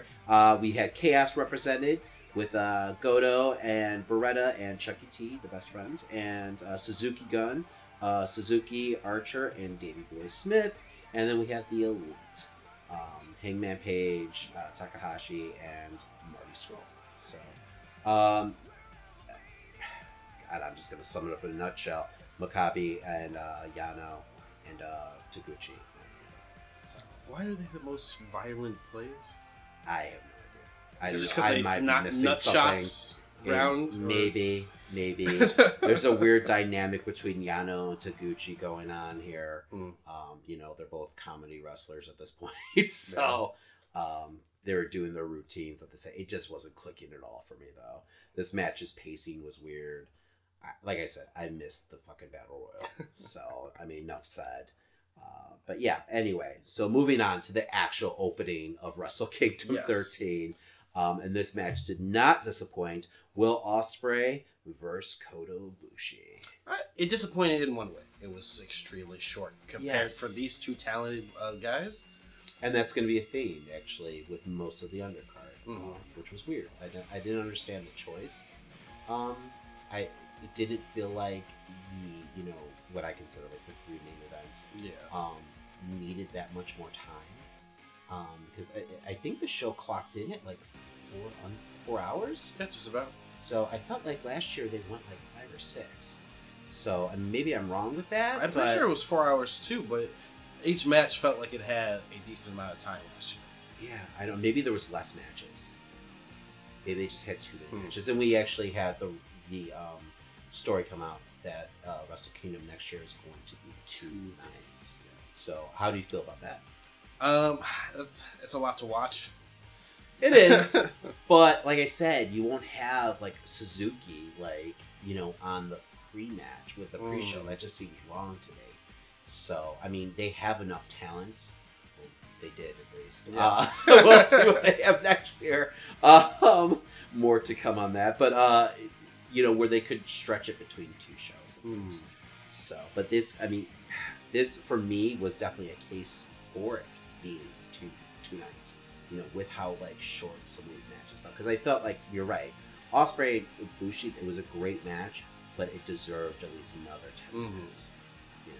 That's how I felt. And I don't know, maybe they cut it short because of the possible injury to Ibushi, but I doubt it. That felt like it was the end spot to me too. So, but I mean, this match didn't disappoint overall for me. I liked that they worked more of a ground game at times too. They kind of like at least switched it for the up, start, which was solid. I liked that. They just didn't give you, move for move's sake. Not that they ever were just spot fest, but it wasn't what you would have like put down on paper when you think of like Ospreay. Yeah, I expected someone jumping off of like the Wrestle Kingdom stage and landing on their head over and over again. So no, I dug this match, and it was actually up there for me for match of the night. It was a good opening. It was a contender. The entire show as well. Yeah, absolutely. All right, what do we have next, Christian? Next we have LIJ going up against Suzuki Gun and Kanemaru. Oh, sorry, Suzuki Guns, Kanemaru, and El Desperado, and Roppongi 3K. Show and yo. Yes, IWGP Junior Heavyweight Tag Titles.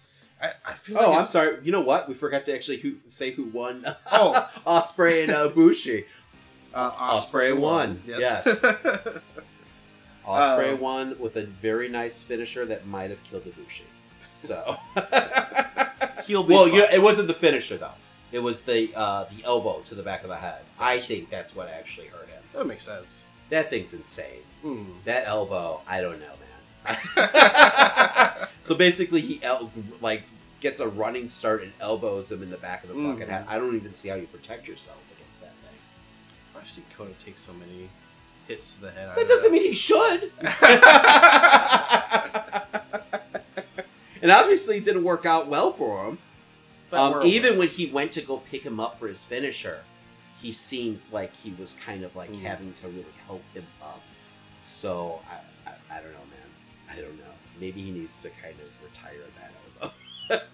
It was pretty insane to me. So, but I mean, I get it. Whatever. It looks cool. It looks fantastic. Someone pulling out a chainsaw, like you'd cut a guy in half. But I mean, we're not getting that. Well, anyway, we're on to the tag titles. 3 teams... Talking about not being irresponsible, Christian. 3 teams that I don't see as junior heavyweight in any sense of the words. No. Fighting for... I mean, Yo and Sho are on the smaller side, but the rest of them are pretty big guys. Shingo definitely doesn't feel like a junior heavyweight at all. So that's why I was like, wait, this is for the junior heavyweight title? Yeah, but that is a little weird. Either way. Yeah, I feel like Shingo's just kind of like in there to be in there. It's like Jericho when he was a cruiserweight on WCW, but he was like clocking in at like 225. It's like, no. But yeah, no, this was a solid match, though. I was happy that LIJ went over here. Yes. I felt like we kind of saw this. They won the tournaments, the tag team tournament, so I kind of felt like the writing's on the wall for them. So, and it ended up being, what was the start of the big night for LIJ. So, yeah, but solid match. I'm done with Rocky Romero, though. They need to do something to mix that up. I don't know what to do about him, though. Because he feels weird, because it's like sometimes they have him helping out with the U.S. team, and he doesn't feel like that same the U.S. announcers. He does well. I think he does okay.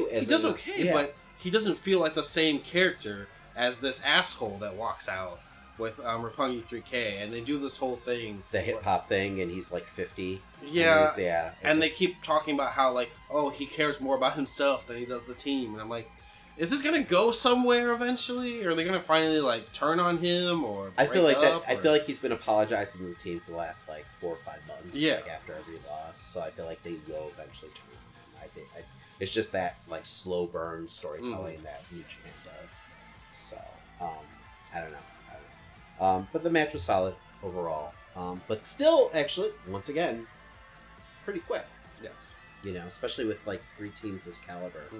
I was expecting, a longer match. So, the finish came, and I was like, "Oh, it's over." I don't know. That this one, happened to I me. kind of saw it being a shorter match. Really? Just A New lot Japan of does these- tag teams nonstop. I know, but this was a bigger. I felt this was a bigger match. We had that fucking giant tournament for the thing, So it was basically a G1 tag title, tournament for it. But I don't know, man. I just there was a lot of matches on this card where the finish just felt like they came out of nowhere, which could be a good thing, but I don't know. I just felt like the guys were kind of short on time. So next up we had Zack Sabre Jr. versus Ishii, and this was for the British heavyweight title. There's an actual name of it's from another show. Yeah, Rev Pro. So. Yes. So, and Sabre was all about getting his belt back, and he did. Yes. I really enjoyed this match. Sabre has won me over. Finally. I don't know if I like Ishii tapping though. It just feels like someone who shouldn't tap. Yeah. I feel like this is the second time I've seen him tap out. He's a character who should Sabre. be passing out, not tapping. Yes. But That's how I feel. I think because I feel like we've had this conversation before. Was it to Sabre that he tapped I'm not out sure to? if it was to Sabre or Suzuki, but I feel like it was either. I mean, it was a beautiful sequence. It really was to end the match. But I just don't like Ishii tapping out. I really don't. And it wasn't even he was so tangled up he couldn't even tap out. So he had to actually say the words. So I don't know. That just bothered me. That's just me. That finish I thought was such a setup for him to just pass out. Yes. He has no way of tapping. He doesn't want to give up. Exactly. Just fall forward. But I definitely loved all the combinations, all the different, every time Ishii would just charge at him, Sabre had an answer. He had a submission for it. And that's a good point because, sometimes with Sabre matches, I feel like he's doing a move for move's sake. This match, all the transitions made sense. Yes. So I enjoyed that. I felt like this was a well put together match. He definitely held on to things more this time around rather than hey, I just put in this cool move. Yes. Look at this. Now I'm going to do this move. Yeah. But yeah, strong match overall. So what do we have next? We have LIJ with Sonata and Evil this time, going up against the Young Bucks and the Gorillas of Destiny. How about the Gorillas of Destiny's intro? Their new music. I like their music, man. It's okay. And I like their little outfits and everything. I love the old song so much. So really? It's I don't know. I actually looked. I tried to find the new intro music. It's gotta be on YouTube. I was trying to find. I couldn't find it, but I dug it. So I don't know. I like the intro. I like the costumes though. Yeah. What was that? What was it inspired by? I was trying to. Unless it's Mortal Kombat or something. It looked like the Red Hood to me. Oh. It was like the Red Hood and the Blue Hood. They felt like this one cyborg character from Mortal Kombat to me, at least. Okay. From Can't remember 3? his name. Is it from 3? It's like Triborg or something like that. Okay. I don't think that's who I'm thinking of. But anyway. I don't know, man. This match didn't really do that much for me. You know, I felt like the Bucks were just there. You know, it was obviously, I mean, once again, the writing was on the wall. This was going to be their last match. It was another super quick match. It was a very super quick match. I don't know. You know, things happened. I was glad to see Sonata and Evil get the, you know, win, but it really, like, it felt like nothing happened in this match. Well, there was not enough of featuring of any character. Like, Evil, like, barely felt like he was in this match. I paid a lot. I mean, Sonata looked good throughout the entire match, but I didn't see much of Evil. The Young Bucks do their typical thing, but you know, we've seen it a million times. Yeah, and it felt like they were going through the motions. I'm trying to remember the actions of Gorillas of Destiny in this match. No, I can't remember it either. Like, it is kind of forgettable. You know, and that's kind of what I was talking about when we were kind of previewing the show. Was there were so many matches where I felt like you already knew like the outcome. This being one of the, like, all the elite matches, like, you felt like, okay, they're going to be doing the honors here. So the writing was on the wall right off the bat. So I feel like that kind of took away from this match for me. It's something that I would rather have happen at like a Dominion than at Wrestle Kingdom. Yeah, absolutely. So yeah. I mean, it was what it was, but yeah. So I was happy for Sonata and Evil. Yes, Sonata and Evil win. And then here's another match. Up next, we had Juice Robinson versus Cody Rhodes, and this was the same thing. This was the same story where you kind of knew that Cody was going to be going out on his back here. You know, you knew this was going to be his last match in New Japan, and for the foreseeable future, basically. The match was okay. Cody's working injured right now, so he did what he could. There was way too much Brandy stuff going on in this match. Oh yeah, I hated, you know, the whole like she gets in the way. It took forever to kick her out as well. She actually covered Cody at one point when Juice was about to go off the top. So yeah, I don't know. This match really did not. This actually might be my least favorite match of the night, and I've been high on Cody and Juice recently, so it was kind of a big disappointment. So, I'm hoping for a bigger year, at least with Juice going forward. I think Especially this with, was part of his arc, you know, because he was on that down tick. You know, he got the title, and then he just like G1, he was getting decimated. But then I think he pretty much was that his first defense against Cody? Yeah, and it was Cody's first defense of the title as well. Yeah, that's weird. So it's just bounce back. Wow, it's like basically WWE's version of the European title back in the day. Yeah, it just doesn't matter. So, but hopefully Juice gets to hold on to this belt for a while, and I think his next challenger is going to be Beretta, so which should make for a really good match. What do we have next? Yeah, next we have Taiji Ishimori going up against Kushida, and which was the coolest intro of the night, even though it was ridiculous. And that mask is way too realistic. Those masks are fucking creepy. They really are. So we had a little Kushida come out in a creepy ass, way too like lifelike mask. What's his name? Doc Brown? Yes. Okay, of course. Suzuki or not Suzuki. Okay. That would be hilarious if it was Suzuki coming out. No, Taguchi, yes. That would be hilarious. Taguchi, right? Yeah, it was okay. You know, I mean, the match itself was great, but it was, once again, I felt like it was it was too short. So, and I didn't realize at the time that there was all these rumors about Kushida like leaving the company. So, so that would have been like another foregone like conclusion that he would be doing, you know, the job for Ishimori. I'm happy for Ishimori, and I mean, God, that guy's fucking talented. Every match I see, you know, of his, I'm just falling more and more in love with him. So, but they definitely need to highlight him more going forward with this whole Bullet Club team and everything. I know the focus right now is Jay White, but I think like they need to work both angles. I agree. Give him more of the spotlight because he's going to be your workhorse. Because man, the guy can go. So, but this was, I mean, for what it was, for the amount of time that it did have, it was a good match. But it was only 11 minutes long.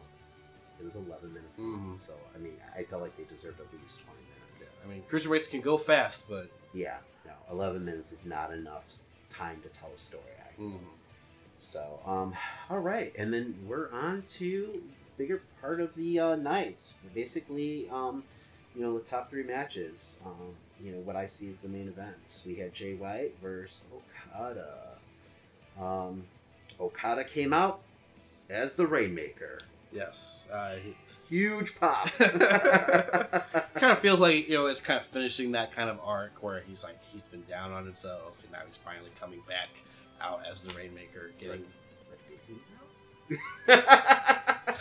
Was he really the Rainmaker this time? He didn't win. But I think that puts over Jay White more than it does... It does. Than it does to hurt, Okada's character.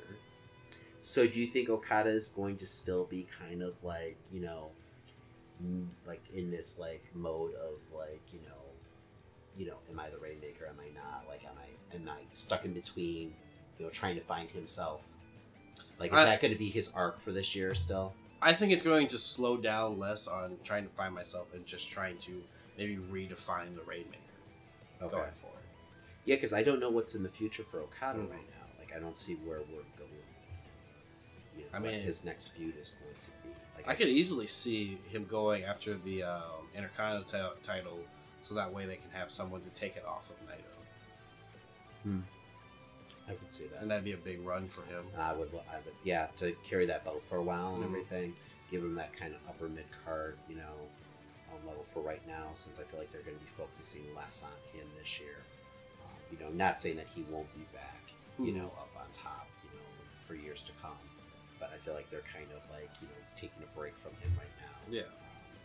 So, he's had a busy couple of years. So, but I thought this was a great match. I really did.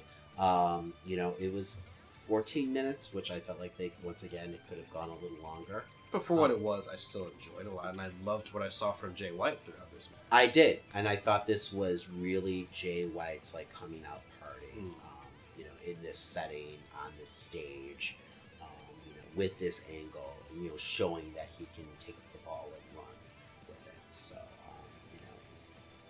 he's, I don't know, man. As a character, he's on point right now. And I see big things for him, in 2019. And I feel like this was like him kind of graduating into like that main event scene by beating Okada. So, all right. Well, next we had Naito versus Chris Jericho. Yes, and the fucking ball just flew out because Naito attacks and we just go fucking bang. What was it? The referee just rings the bell because they're just going to town. Yeah, there's no point in waiting for them to get back in the ring. I didn't know that it was going to be a street fight. Well, the night before they made it a no DQ. See, I didn't know that. So they had a little press conference. Jericho asked for a no DQ match. Naito, I loved everything about Naito during this whole program and everything. His like swag level was on fucking 10 like the entire time. The whole like Jericho-san, like just taunting him. Even though he kept like getting his ass handed to him, he still did not stop like taunting Jericho and just acting like he didn't give a fuck, which was fantastic. But he wrote on the contract, no DQ. And then Jericho in turn turned around and stabbed him in the face with a fucking pen. It was brutal. He put him through a table and everything. So, and that really just, set the stage for this match, which was just balls to the fucking wall. So I dug this match. I definitely felt like it was one of the matches of the night. Jericho really hasn't disappointed. But, this really gave the stage for Naito to shine, finally. Although that being said, because I felt like once again, like, oh, well, obviously Naito's going to win this match, after, losing to Jericho the last time they met. But there was a few times where I was like, holy shit, is Jericho going to win? They set up the match where it actually made me believe that there was, a scenario where Jericho could actually win that match. So it was well done. It was well done, I love the intensity and everything. I love the pacing of the match.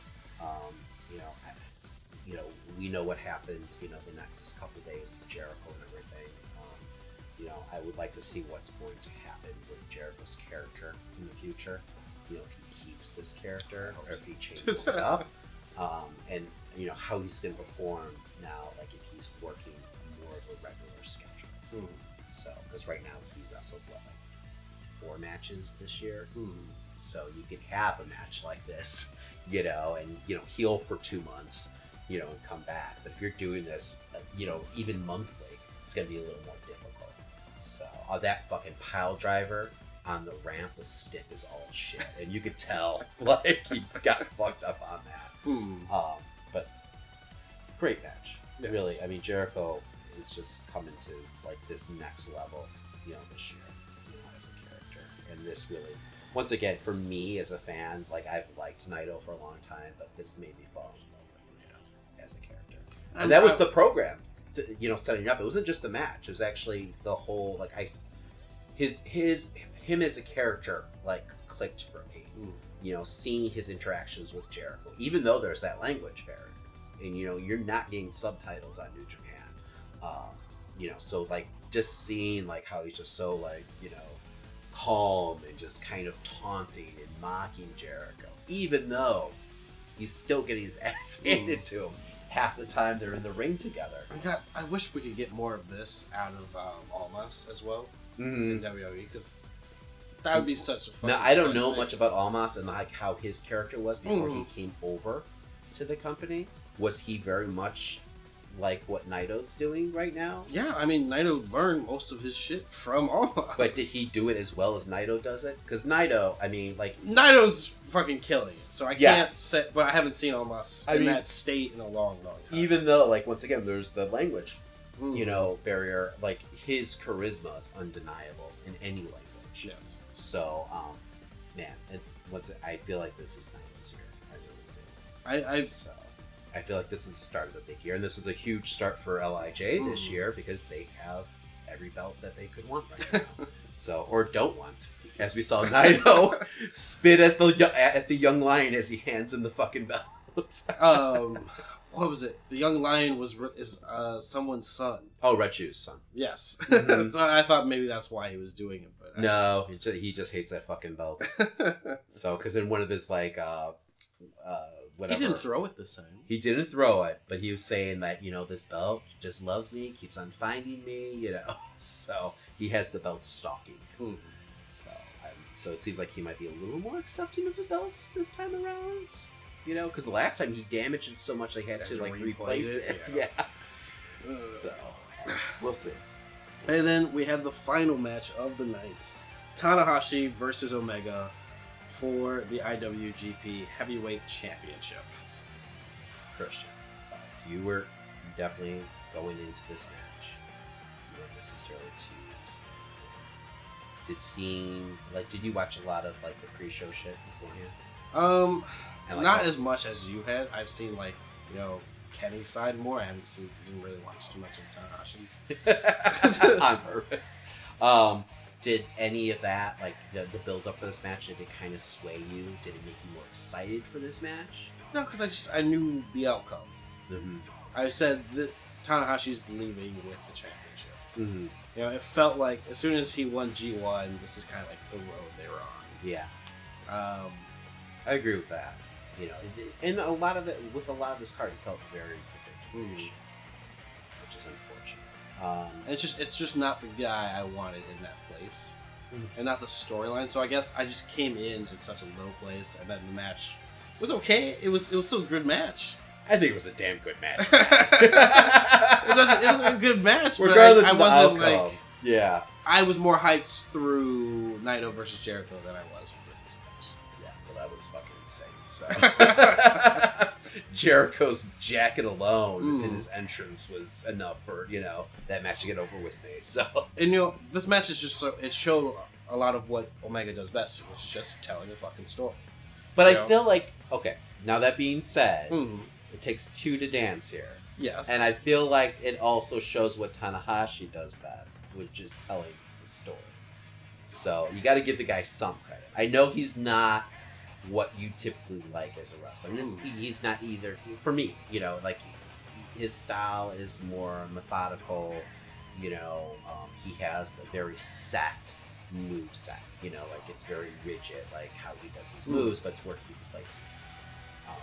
You know, I mean, they kept on bringing up like Bret Hart and everything like that, and it did. That's kind of where it was like, okay, I'm understanding, you know, this character now and his style.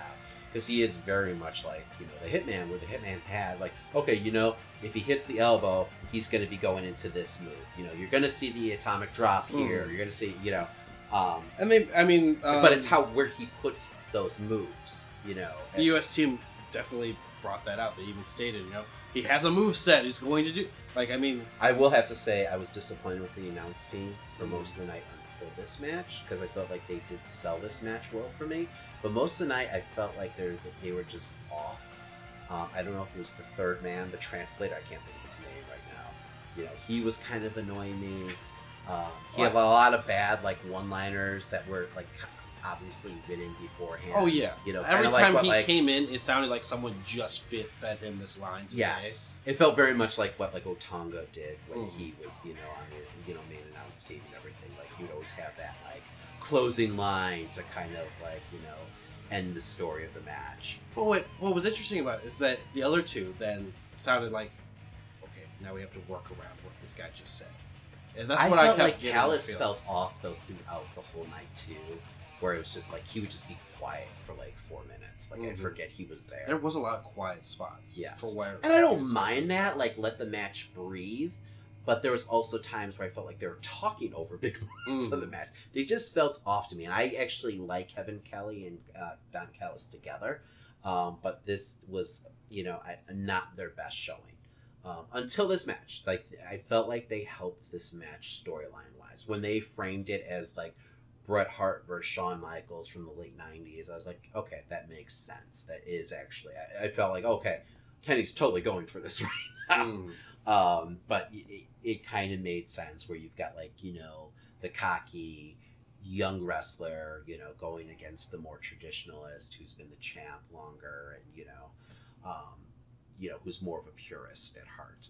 So, but I did like during the match too, like how all of a sudden Tanahashi decided, oh no, I'm going to put him through a fucking table. I'm going to go for it. You know, he fell hard through that fucking thing too. That DDT that Omega hit on him on the fucking table was fantastic also. So, what was it? The reversal on the high five flow. That last second knees up by Kenny was insane. And you could set like the Bucks, you can hear them saying, that was fucking close, man. You can hear them in the background yelling about it. I liked how more subdued they were too, the Bucks on the outside, because sometimes they can kind of get in the way, for me at least. But they did a lot more like subtle things, you know, to put over what was going on in the ring. You know, they didn't steal, you know, the limelight away from the match itself, which I thought was great. So, but I felt like, honestly, to me, this was like a masterclass between two wrestlers, you know, going at it. Even though, like, we kind of knew what the outcome was going to be, you know, I felt like these were two guys, you know, really showing, you know, what's great about their style of wrestling. I guess just for even me, though they clashed, they worked well together. I guess just for me, it just felt more like, it felt too written through. Like, I like, they're both good storytellers, but there was no point where I felt like they weren't, like, running through this course. There wasn't, like, this feeling of unpredictability where I know something could change, or, like, oh, like how you were saying. Spontaneous enough for you? Maybe. Like, there was points where, you know, you thought Jericho's going to win out of nowhere in Naito versus Jericho. I felt like there's points where I felt like Kenny I didn't feel that way. Okay. And I was losing that. I felt But do you like feel like you were there's such a jaded? story written throughout this. Do you feel like you were jaded though at that point, or like Am I you were being just... a jaded fan? Who's upset? We're like, God damn it! I didn't want to see this match. I I know what's gonna happen. There could have been such a better match.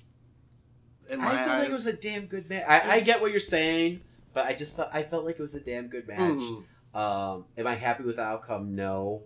I get it now, knowing what's kind of going on behind the scenes, why they made the choice that they did. But I don't see Tanahashi holding the belt for long. No. You know, I feel like he's going to really end up being like a transitional like champion. You know, it is what it is. But I think it was their nod to like, you know, purists, like, you know, hardcore New Japan fans who've been with them, you know, since like the heyday of Tanahashi. So, which is okay.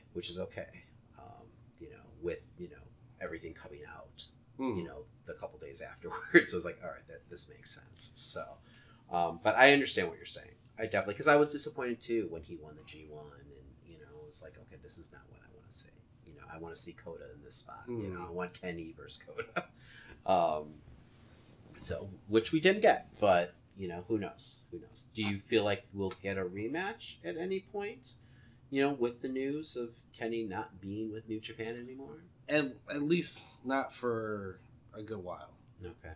Give it almost a year. Yeah, and we'll get into that, you know, more speculation in a little bit. But so, okay, overall, what would you rate this show? I mean, overall, I still give it a 4 because I still enjoyed myself all the way through. Yes. You know, it could have been a 5 if everything had more time, if every character really got to shine in some way. But if every match just had like an extra 5 to 10 minutes, absolutely, I agree. I felt like, you know, some matches felt flat just because of like knowing the outcome. You know, knowing that you know a lot of the elite guys were leaving. I think it kind of took a spark away from some of the matches. And then just the fact that the time I felt like hurt it. You know, I'm seeing not a lot of the matches went over 10 minutes. Most of them were in like that, you know, 9 to like 14-minute realm. So that's, I don't know. The Kenny and the Tanahashi match went 40 minutes. So, I mean, that was the longest match of the night. Rightfully so, but even Naito and Jericho was 22 minutes. So, but that works for that style of match. So, because that was just a barn burner. So, but yeah. Overall, I gotta agree with you. I gotta give it a 4. You know, it was a quality show and everything. It just, I think I was expecting more. You know, I was expecting more classics to come from this. So, and I felt like we saw, it was a nice, like, I don't know, showcase show for, you know, for new fans and everything. And they did crazy numbers on this. They broke their attendance record. Oh, okay.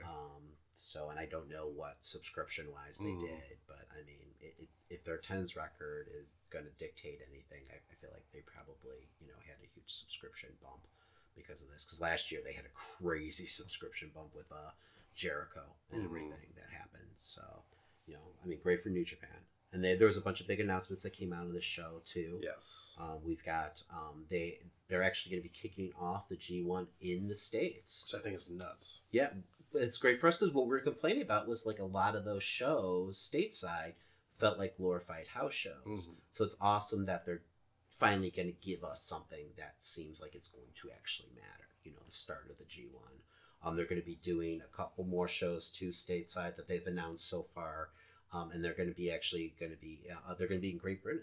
Yes. Too. So, and I'm sure that's probably where Sabre will be defending his title. And he kind of talked about it in the press conference afterwards that he wants to get to that Great Britain show as the champion. So I'm sure he's in for a long run with that belt. So I don't know. So I'm used to Sabre having a title around him. So yes, right. But so I mean, there's big things on the horizon for New Japan, even with all the news that came out with All Elite Wrestling. Yes, you know, it's been a big week for them. Yes, it has been, and there was a meeting that was heavily talked about. The day before, it came out that they were going to be meeting with All Elite. Was meeting with New Japan and ROH, having a big sit down powwow. And right away I'm thinking, they're figuring out how they're all going to work together. But then it came out that New Japan is not willing to work with All Elite right now, that they're willing to keep their working agreement with ROH, but for now at least they're not willing to kind of do the same. And I think that's rumored to at least be going on until the Madison Square Garden show. Oh, really? I did not hear that. So they're saying that at the Madison Square Garden show that at least their negotiations with ROH are up until that. Oh, with ROH. Yes. I thought I thought you were saying that at Madison Square Garden that might open up and change where they'd be willing to work with Well, maybe they'll be discussing a different plan with ROH at that point. Yeah. But I don't know. I'm really surprised by this. And I feel like, I don't know. I don't think it's the way to go about this. No, but I could see it in their minds, them wanting to be more independent on their own. I just feel like exposure's exposure. Yeah. You know, and why, you know, I mean, at least stateside, you know, I mean, besides like Jericho and everything, I think what brought a lot of eyes to the product was, you know, the Elite's crew. Mm-hmm. So why, you know, kind of get away from that? Like, what's the point? I don't see how it benefits them not working with them. So, I don't know, maybe they see it as a threat to their talent, having them work too much, having them outside of the country too often. But they're still doing those shows, though. So you could have all the talent. But do you think maybe, like, after this year, they'll start trying to work towards grounding more of these talent in one place? It might also be a possibility, too, of them wanting to see how All Elite does. Yeah. You know, are they viewing them as, you know, direct competitors? Or are they, you know, like, okay, well, let's see. We don't want, like, if it's going to be a shit show, we don't want any part of it. Mm. You know, because they did, I mean, we had Okada on in All In, you know. I mean, you had workers, you know, working. There seemed to be a good working agreement. I don't know why that would necessarily change unless it was, you know, money. And it sounds like it might have cost them Omega. You know, Omega was going into the meeting thinking that they could work something out, that he could possibly work for both companies. And once it came out that, you know, New Japan wasn't really willing to play ball, he announced directly the next day that he was done with New Japan. That being said, we don't know where he's going. Mm-hmm. I don't know if that's going to sway his opinion away from All Elite and he's going to end up going to WWE. I don't foresee that. You know, especially after watching, you know, being the Elite, you know, they teased his phone out there and, you know, he lost his phone and then they find it at the spot, you know, where they made the announcement for All Elite and it's ticking. So I feel like it's obviously, you know, leading up to him announcing that he's part of, you know, All Elite. And maybe contractually, like, he can't announce where he's going until his contract is done with, you know. That's just me speculating. I have no idea if that's true. It makes sense, though. But when you hear all these rumors about WWE throwing literally the book and all the money that they can at Omega, and he hasn't, because originally too they were saying that they were giving him like creative control, which it came out that's not the case. Because I can't imagine McMahon giving creative control to anyone. God knows, I mean, Stone Cold didn't even have creative control. I mean, he had a lot of say, don't get me wrong, but yeah, man, I mean, that's crazy. It's a crazy time in wrestling. It really is. And then we had the All Elite press conference. Yes. What did you think of the press conference? Did you watch the whole thing? Or did you I didn't finish highlights? It, but I saw a good amount of it, and I saw a lot of the highlights, you know, with, you know, Paige going up against Pac and everything, and that was huge. Now that Pac is now formerly known as Neville, is now part of All Elite. I don't like the name Pac. I hate saying it. Pac? Yeah. I don't know why. I feel like I thought he was, at first when I read it, I thought it was Puck. Which I thought would have been cool, you know, being, you know, an Alpha Flight fan, you know, so, but, I get Pac works. It's okay. Fine. Is it really that? It's not the end of the world. I'm just saying my stance on his name. It's okay. It's okay. He just doesn't look like a Neville to me, so not at least this carnation of his character. So who else was now officially part of Joey Janela, SoCal, right? SoCal Uncensored. You know, they say Brandy's going to be a part of it, and they announced a women's division. Yes, so that's cool. Who else was there? We know Billy Gunn is going to be producing. I'm hoping they pick up women from Impact as well. I hope they can poach from them. Well, Impact actually came out. They weren't invited to the meeting, but they were apparently like, "Hey, over here, we're willing to work with you." So they I don't know if it was through a press release or whatever, but it came out that they are definitely willing to work with them, which is good news. It makes sense for Impact, and I feel like it would totally make sense for the Elite. You know, so and they've got some really good talent over there. So why the fuck not, right? right? Mm-hmm. And it kind of goes back to what like Cody and the Bucks were talking about. There's no reason why these companies can't work together. It has worked in the past during the time when like wrestling was regional, yes. You know, so you had a lot more like crossovers and everything like that. You know, I was saying, I think last episode it'd be cool to see like a situation where you have like, you know, the NWA title kind of float between all the groups and everything, and that being like the main like heavyweight belt, where you have like someone like maybe like, you know, Omega who can go and cross promote and everything like that, and you have your, you know, individual groups, you know, champion and everything like that, but then you also have this like prestigious belt that kind of like travels the world and everything. It works all these different companies. You know, but that's so much politics. I don't think anyone's willing to, you know, go through that again. Yeah. You had a whole like board of people who would vote on the champion and everything back then. It was insanity. So people's lives were threatened. It's just craziness. So I don't know if we'll get back there. It's a different time. I guess. So, and then we had, and we talked about it before, we have Jericho announcing that he's actually officially part of All Elite. That's been heavily rumored from the get-go. I'm sure JR, once his contract is up, he will make his announcement also. What do you think about Jericho being with them? And now you were saying that you heard that his contract is open? Yeah, I heard rumors about his contract being open so that he'd be able to work with New Japan, because he still really wants to work with them, but yeah, if there's negotiations, I haven't seen that closed like that. I don't know. Yeah, and he did during the press conference. He said that he's not done with New Japan, and that he wants to actually challenge Tanahashi. Mm-hmm. So, which I think would be an awesome match. I'd love to see it, but now with everything that's going on, you know, after that meeting, I don't know if it's going to happen. I know probably the people that are heads of the AEW will probably want to hold on to Jericho as much as possible. They're going to do whatever they can and bend over backwards to make him happy. So, yeah. And he's promoting them through the roof. Recently he said, you know, the TV deals that they're getting, like if he didn't see these TV deals on the line, he wouldn't be supporting them as much. You know, he's I heard rumors of TNT and, yeah, you know, which would be hilarious if, you know, TNT ends up with wrestling again. Yeah, there's a lot of strong rumors that a lot of networks are very interested in All Elite Wrestling. It makes sense because it's all about content nowadays. You know, we saw what kind of contract fucking SmackDown gained from, you know, garnered from Fox. So, you know, and a lot of networks were super impressed with like the numbers that All In did. So I can't imagine there not being interest in them right now, and seeing how they're basically, you know, homegrown.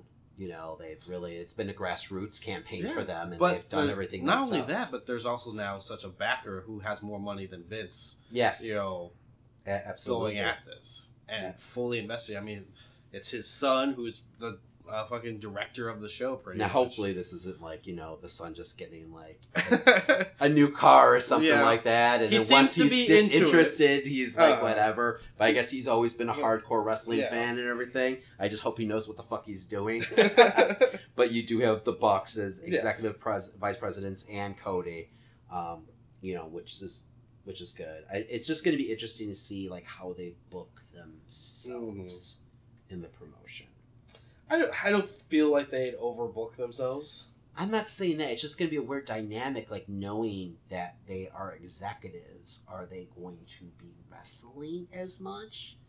Like that, you know, obviously everyone knows that they're also in charge, you know, so what's that going to look like? I mean, do they give it or do they go kayfabe and pretend that they're not in charge? You know? I could see them doing that, but at the same time, I could totally have them, you know, because they're an open book usually. So being that authority type group. Are they heels? Yeah, because whenever you have an authority group, they got to be heels. Right? They can all work heel. Yeah. Well, no, I agree with that, but I don't know. It's an interesting time in wrestling. That's for sure. But hopefully, awesome things are going to come out of it. We also had the rumor that Kushida is going to also be leaving. Yes. We don't know if it's for All Elite Wrestling, or if it's for WWE. WWE is strongly rumored right now, so he'll probably be doing the job on 205 Live shortly. So, you know, it's true. 205.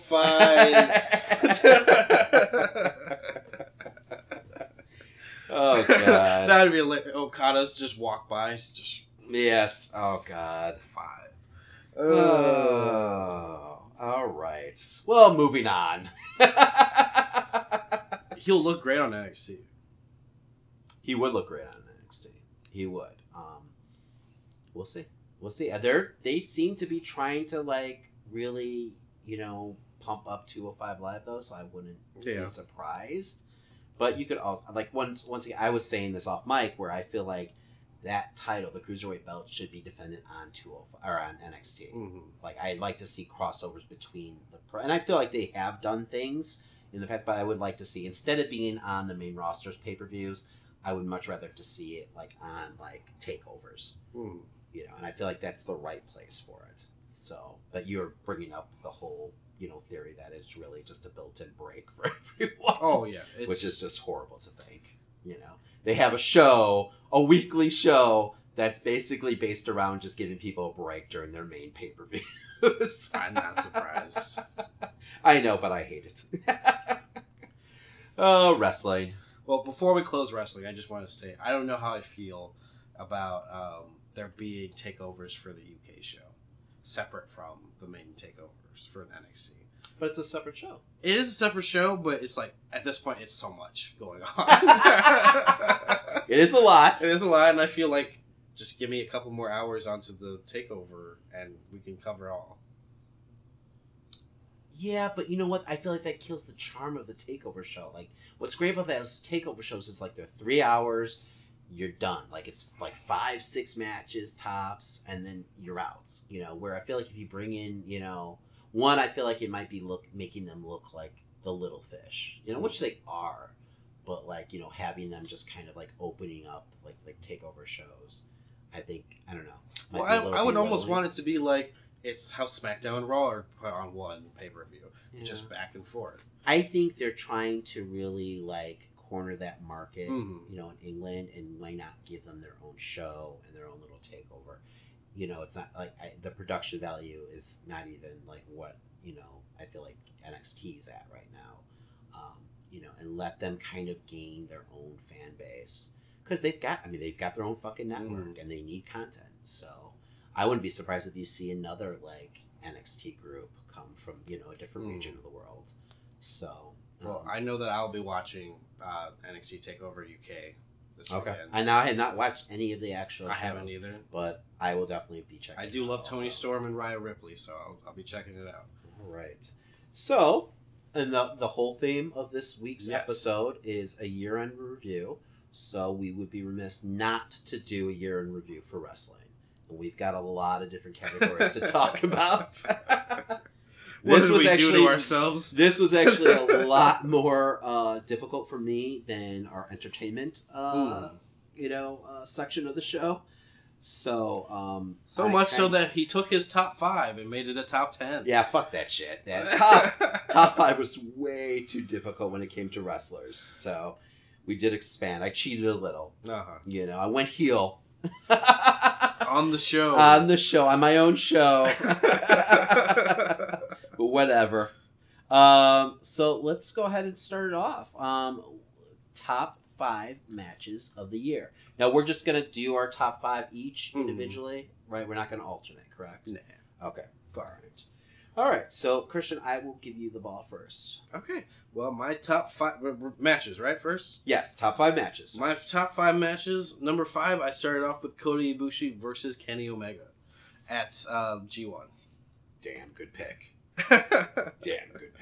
It was a really good match, and it felt like the start of what we could have got at fucking Wrestle Kingdom, like I had wanted.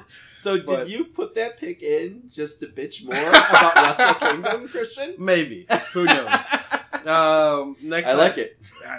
Next, I had Ciampa versus Gargano at the Chicago Street Fight NXT TakeOver Chicago 2. Oh, interesting. Okay.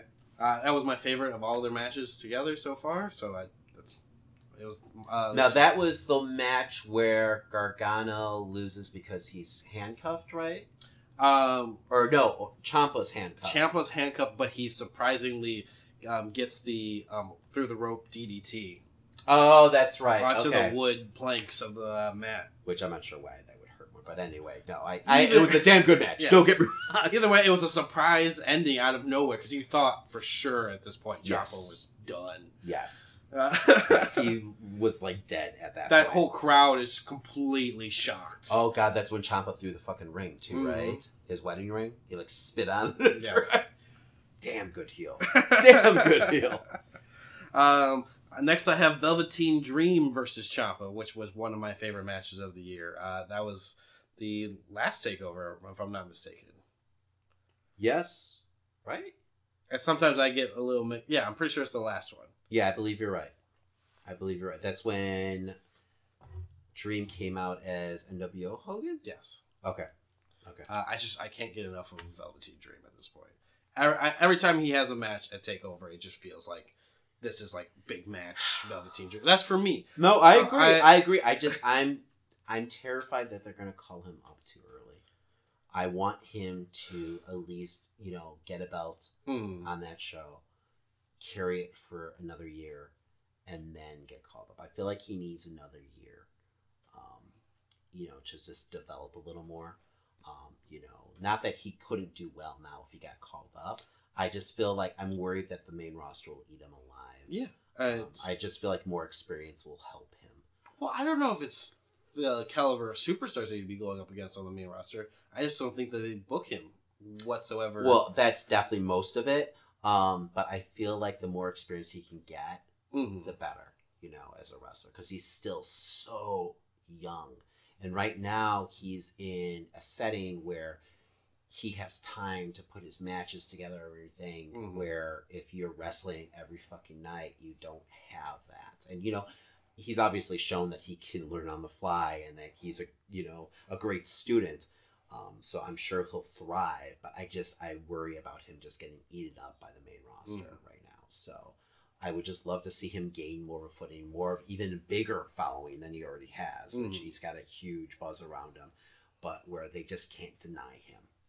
When he walks in the door, he's already just a huge star.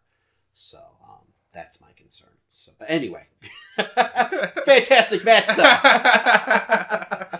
Next, I have Becky Lynch versus Charlotte at Evolution. Damn straight. Yes. And last but not least, I have Kenny versus Okada at Dominion. Wait a second, are you going to say anything about Becky versus Charlotte? Is there anything I need to say? That's just a fucking perfect match. It was almost number one. It's a damn good match. It really is. But I think just the overall excitement I had for Kenny winning is the reason why it ended up being number one. Oh, I agree 100%. I agree 100%. And I would actually probably end the show if you did not pick that as number one. And try to find a new podcasting partner. So, because to me, that's probably one of the best matches in at least, if not the last 10 years, the last 20 years. It's one of my top matches of all time at this point. So, which I totally am spoiling my number one pick, but whatever. So my top 5 matches of the year, and this was a pain in the ass. So, man, I went back and forth on this so much, and I want to go back and forth right now, but we're not going to stop the show. Get it out, man. Number 5 is Becky versus Charlotte at Evolution. Okay. I feel like this was the match that proved it, not that they needed to prove it any further, but proved it to McMahon that they could main event WrestleMania. I feel like this was really Becky coming into her own, as a character. Even though she was super over at this point, I felt like this really showed everyone, who Becky Lynch is and what she's capable of. Exactly. And this was just Charlotte doing what Charlotte does, which is stealing the fucking show. To a degree. This, whatever. You love Charlotte.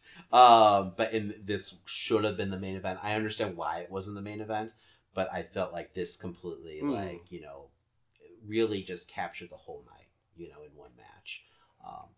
We were really worried about Evolution. You know, when it was like how it was being promoted and everything like that.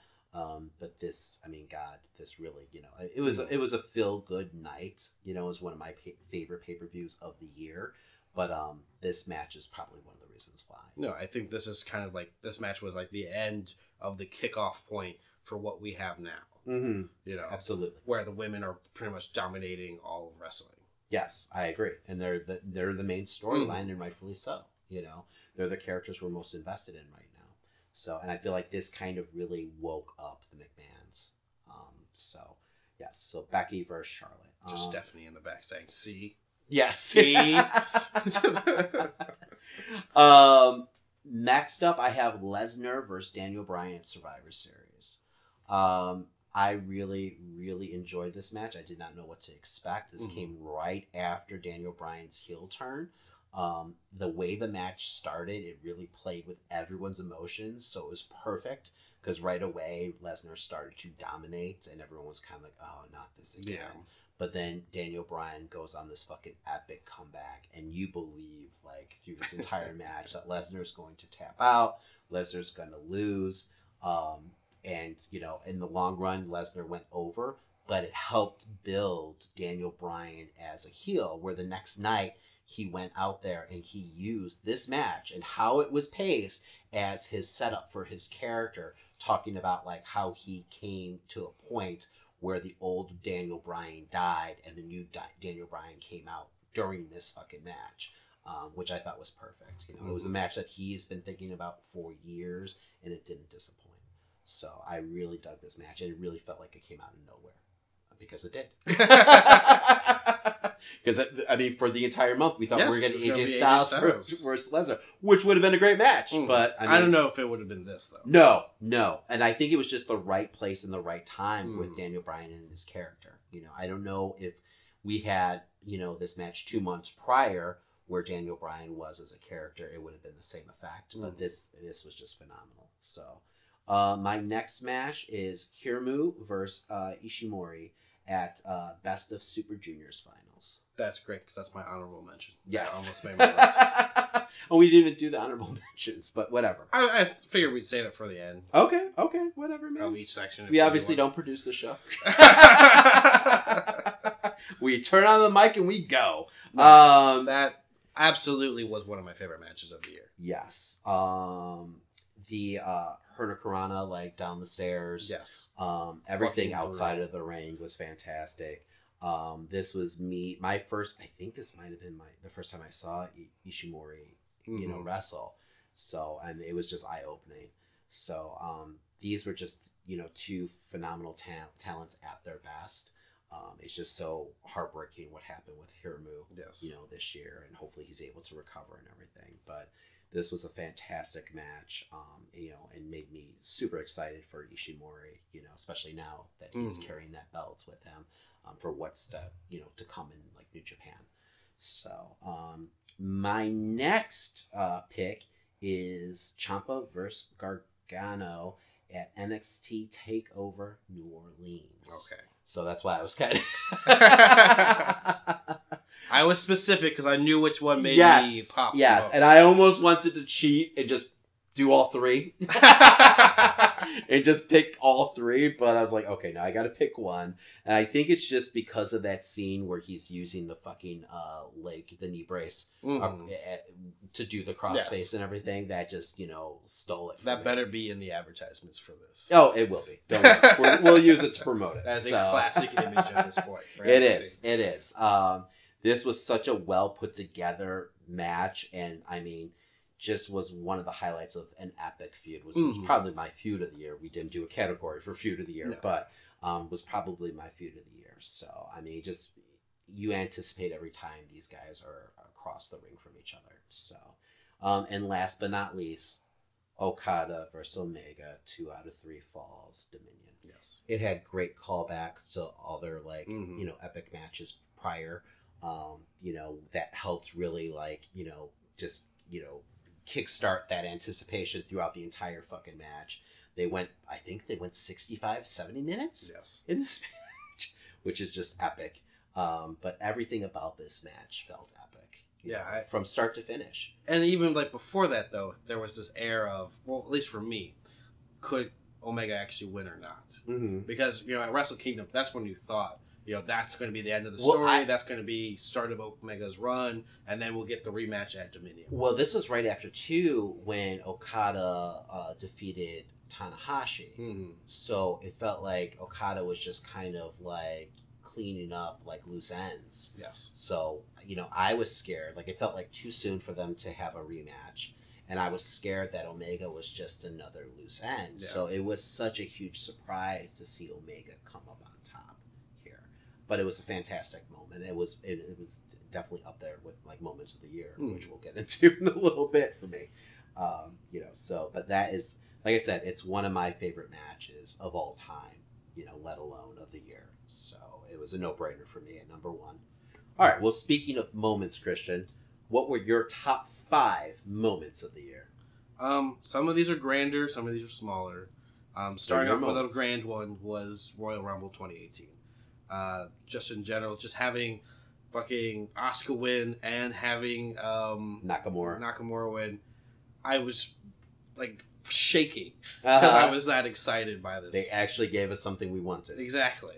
Yes. I have the fucking. So even though how it ended up was horseshit, it doesn't matter to you? I'm saying at the moment. Yes. We're talking about moments here. I was just fucking so hyped. We just got Ronda's pretty much big coming out of joining the WWE.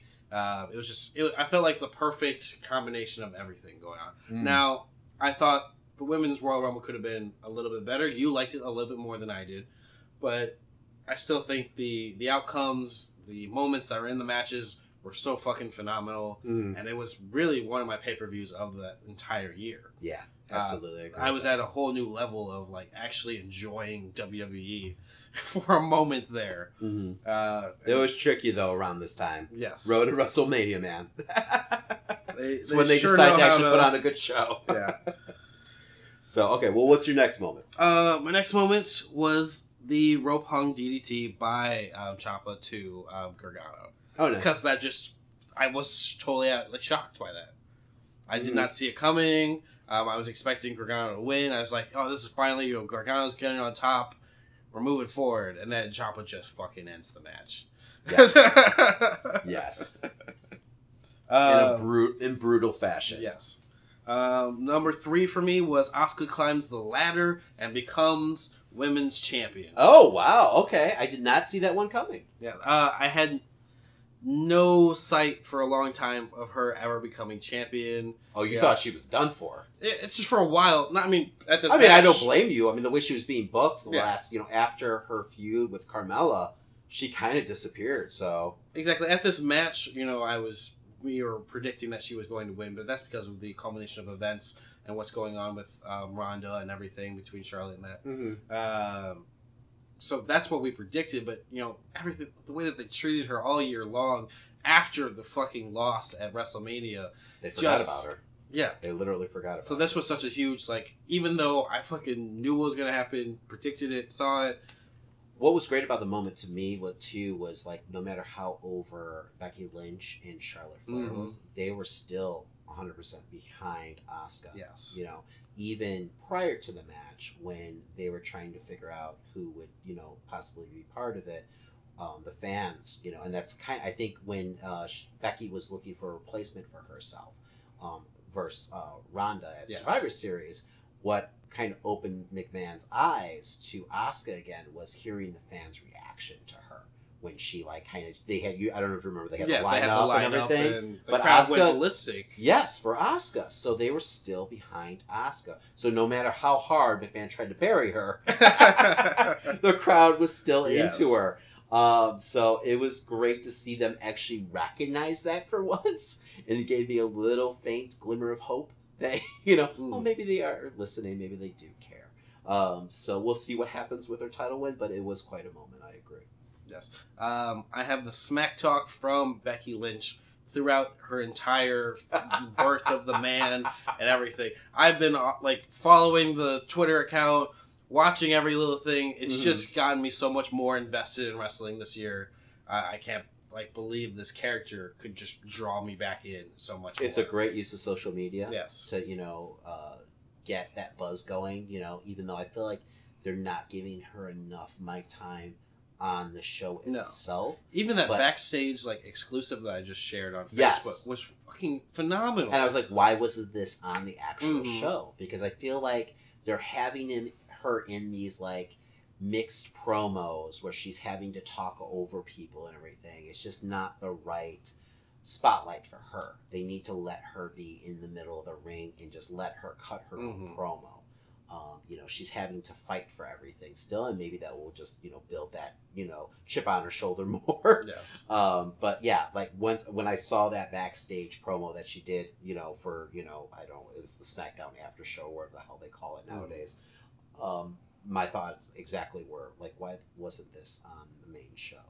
Because it was a great promo, and she's one of the best promos out there and everything, and that's one of the reasons why she's so over right now. And I think one of the things we didn't talk about was that you stated that they're doing promos now with just bullet points. Yes, well, one thing that is supposed to be coming because of the fresh start, quote unquote, is that they're actually going to start letting, I don't know if this is everyone, but they're going to start letting wrestlers go out there with just bullet points, what they used to do in the past during the like Attitude Era, and allow them to just kind of go off cuff. Now, if it's people like Nia Jax, I don't know how far she can go with just bullet points. Oh, there's going to be some sloppy bullshit because these guys aren't used to it a lot of times, but I think you're already seeing, like, Daniel Bryan's promo felt like very much him, his voice. And one of the problems with a lot of these scripted promos, the way they're speaking is so unhuman-like. It's like no one would ever say that. It doesn't make any sense. It feels so scripted.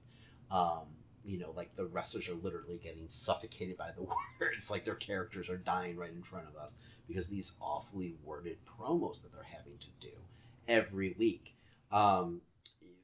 It's a way to let the wrestlers interject their own personality into these, characters. So hopefully it's something that even Reigns needed. Yes, I agree. So hopefully, McMahon keeps it up. If it's true, it's just a rumor. But hopefully McMahon really allows these wrestlers to, take those bullet points and, go into... I feel like it'll allow them to be more invested in their characters, too. And really just, like, they won't be able to hide behind, it's the script anymore. No, it's on you. You've got to get these points across, but it's really you selling that character. So... but we'll see what's to come from that. Right, but I feel like Becky's definitely going to be one who benefits from that. Absolutely. So. And to close out my list, your new heavyweight champion, Omega, for Dominion was my last favorite moment. Absolutely. For all the things that we talked about before. Yes. All right. My top 5 moments of the year. Number 5 was the Women's Royal Rumble match. Which was funny that you brought up the Women's Royal Rumble. I thought it was a great showcase for the women and everything. I was concerned about the match just because it's a hard match to pull off and everything. And, a lot of this would be their first experience in there, and it could be a clusterfuck. Because the guys' Royal Rumble match can be a clusterfuck at times. Yes. So, but this was well done. This is a great way to have like a passing of the torch moment, like between a lot of like, the legends in the business and pay their respects, but then also like showcase the newer talent and everything. And it was just such a great moment with Asuka, winning the Rumble. They didn't throw in a weird, smudge at the end that, just took you out of with like Carmella winning, even though we would eventually get that. But, they did what, they stayed the course. They gave us the matchup we wanted at WrestleMania. It seemed like they were there to please the fans, it just made sense storyline-wise. Crazy, right? But it was such a fun match and so entertaining. And I feel like it was one of those stepping stones to what I believe is going to happen this year, which, was possibly the women actually headlining WrestleMania finally. So, my next moment was Daniel Bryan's heel turn. What I loved about this moment was it came out of nowhere. It was completely unpredictable. It was the middle of the match with AJ Styles, which it was actually a rematch between him and AJ Styles. It just was the last couple minutes of the match. All of a sudden, Daniel Bryan decided to kick AJ Styles in the balls while the referee was down. And he got all demented, and started beating the shit out of him after he got the pin. I didn't see it coming. That's what I love about wrestling. I love those unpredictable moments, and I feel like since Daniel Bryan has turned heel, SmackDown's been a better show because of it. So it's one of my top favorite moments of the year. And I feel like it's a moment that, people will remember for a long time. Next up is Kenny Omega wins the title. So, the match, once again, one of my favorite matches of all time.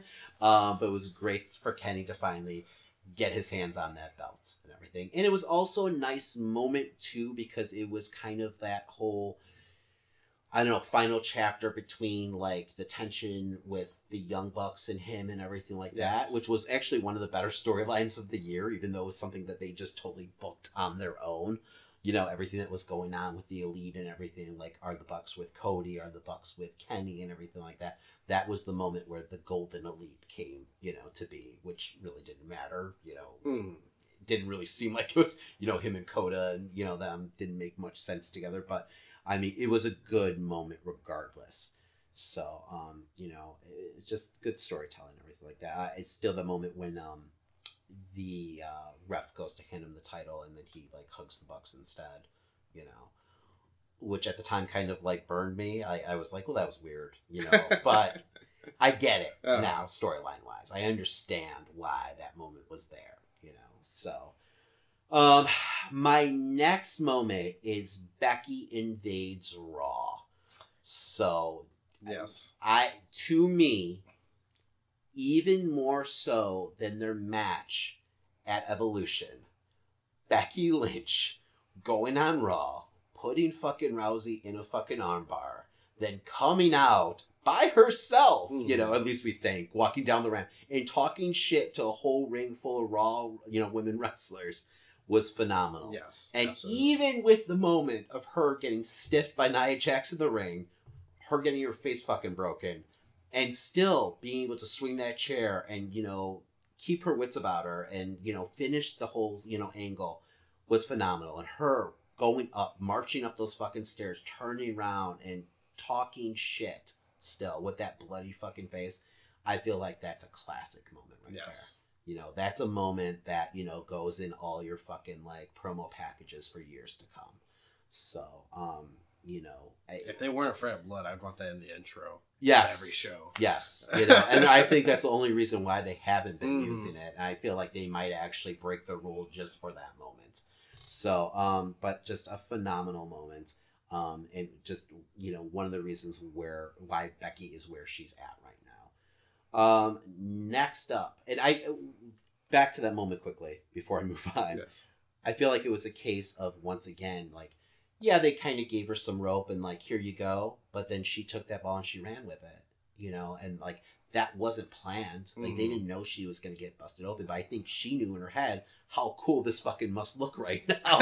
And she took it and she ran with it, and the crowd went fucking apeshit for it, that was the only image you saw for the next week, even though we knew she was out of the Survivor Series because of the moment.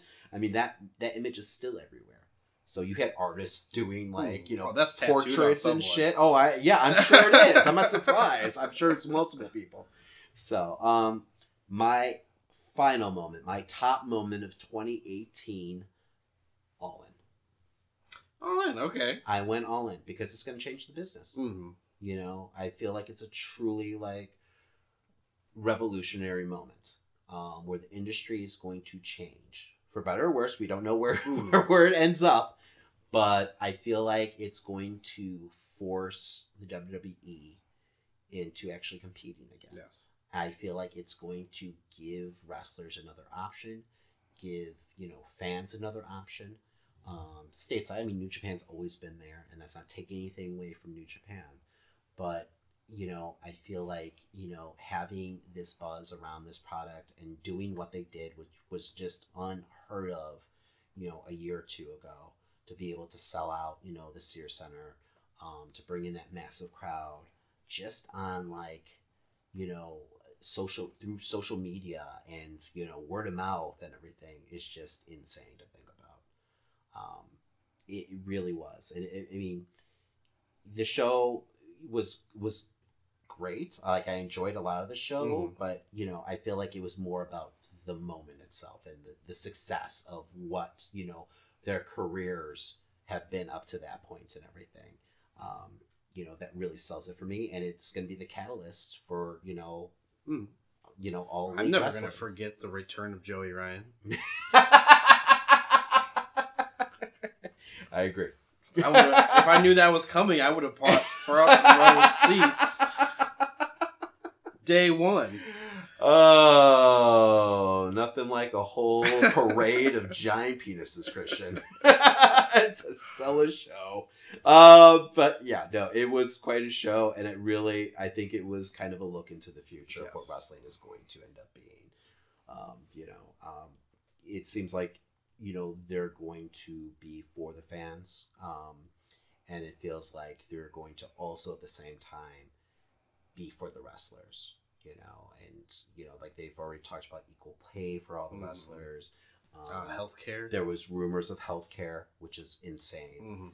And, they're going to be competitive with WWE when it comes to, like, offering contracts and everything. So right away, that's going to have to change, Vinnie Mac's game up.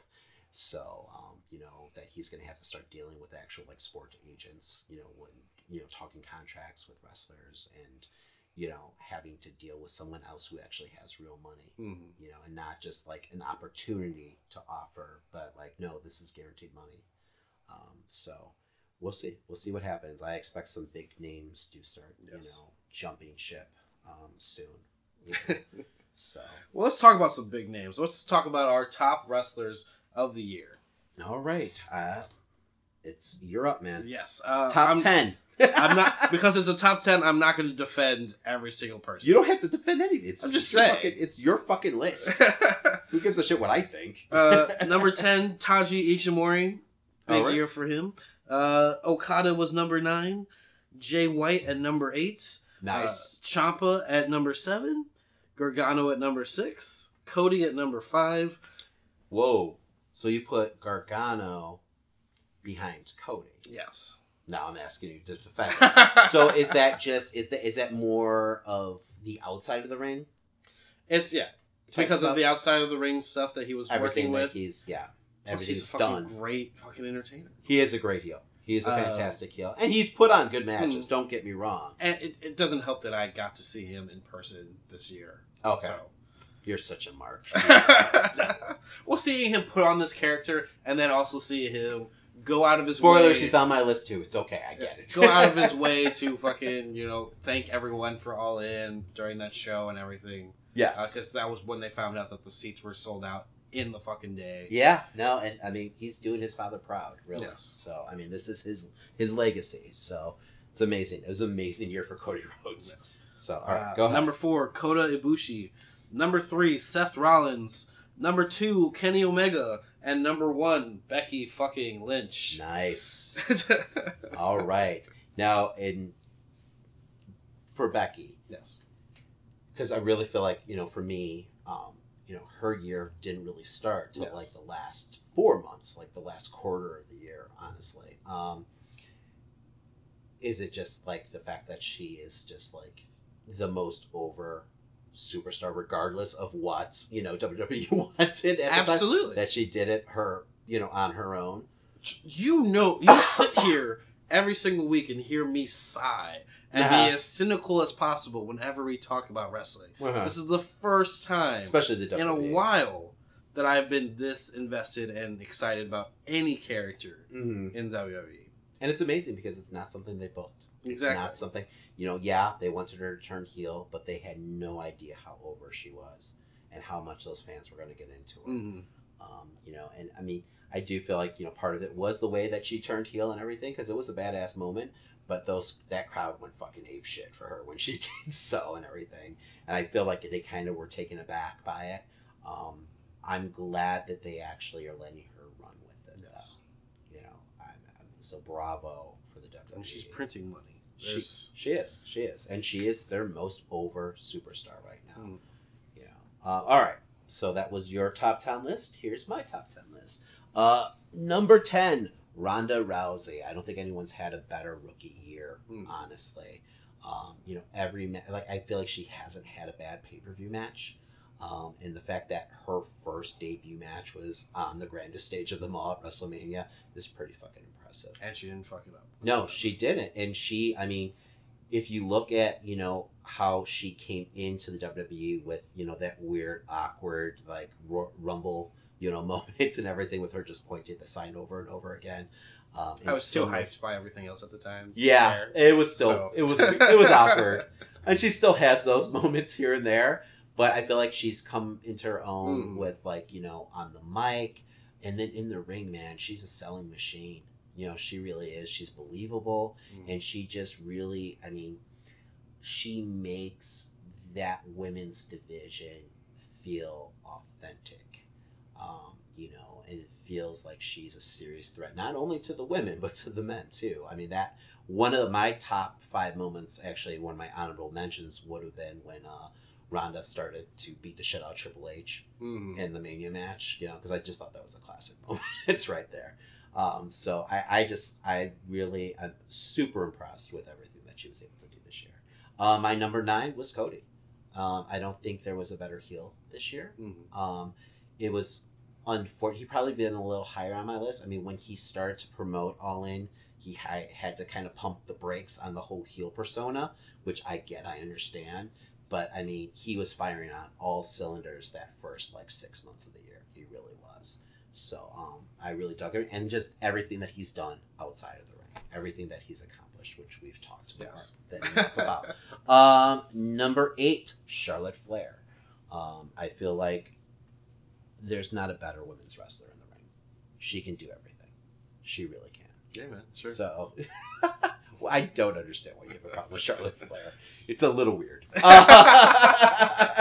It's a little weird, Christian. But she is one of the best, all, well-rounded wrestlers. Not only women wrestlers, but just wrestlers in general.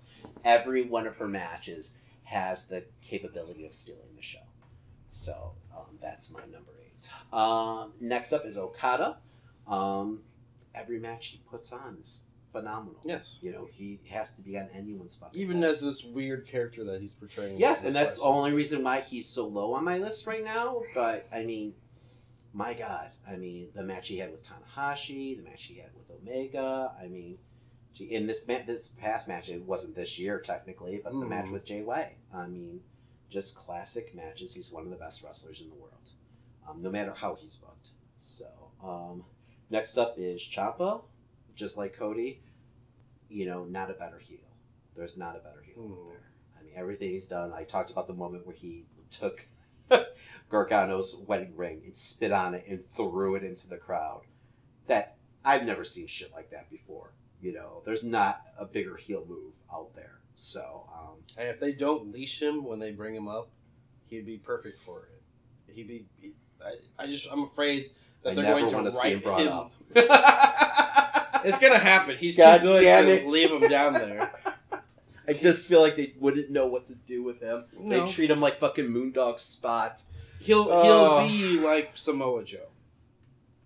Is the I hope so. He just doesn't have that size. I just hope McMahon respects him enough, his heel work and everything. But I didn't see this in him as a character. I didn't know he was capable of this heel work. The fact that yes, and just him coming out for a while without any music and just to a whole just crowd booing to him. That was the soundtrack for him as a wrestler. I thought that was great. I love the fact that he was refusing to sell shirts, even though everyone wanted the fucking shirt. You couldn't find it anywhere. I just loved how committed he was to being a heel. And everything that he did in the ring with Gargano. With Dream, just classic matches. So, next up is Seth fucking Rollins. There wasn't a harder working wrestler this year than poor Seth Rollins. He was a beacon of light in a dark, stormy Raw show. I could argue we had to deal with every fucking... I'm not trying to derail weak. you, but Okay. I could argue that Dolph Ziggler was equally as hardworking. do, because he had to wrestle Seth Yes. every fucking... But, I mean, I think he's been overexposed at this point. I hope that doesn't hurt, the push that he's going to be getting. But, my God, he did not put on a bad match at all. I mean, he was the only thing worth watching for a long time on Raw. So, I mean, God bless Seth Rollins. Next up is Becky Lynch for everything you talked about and more. I mean, she is, the most over wrestler in the world right now. And it's all her own doing. So, I mean, she's just on fire, and hopefully, this wave, carries her all the way to the main event of WrestleMania. So, next up is Will Ospreay. So Will Ospreay is my number 3. It's basically because I feel like he's he's changing the game. I feel like he is the kind of wrestler that Rey Mysterio is, where he's so innovative and so different that wrestlers are going to be, basically copying his style for years to come, right or wrong. Where you're going to see this next level of wrestling because of Ospreay. He's truly an innovator. He doesn't have bad matches. No, Have matches. I just worry that he can't keep doing this.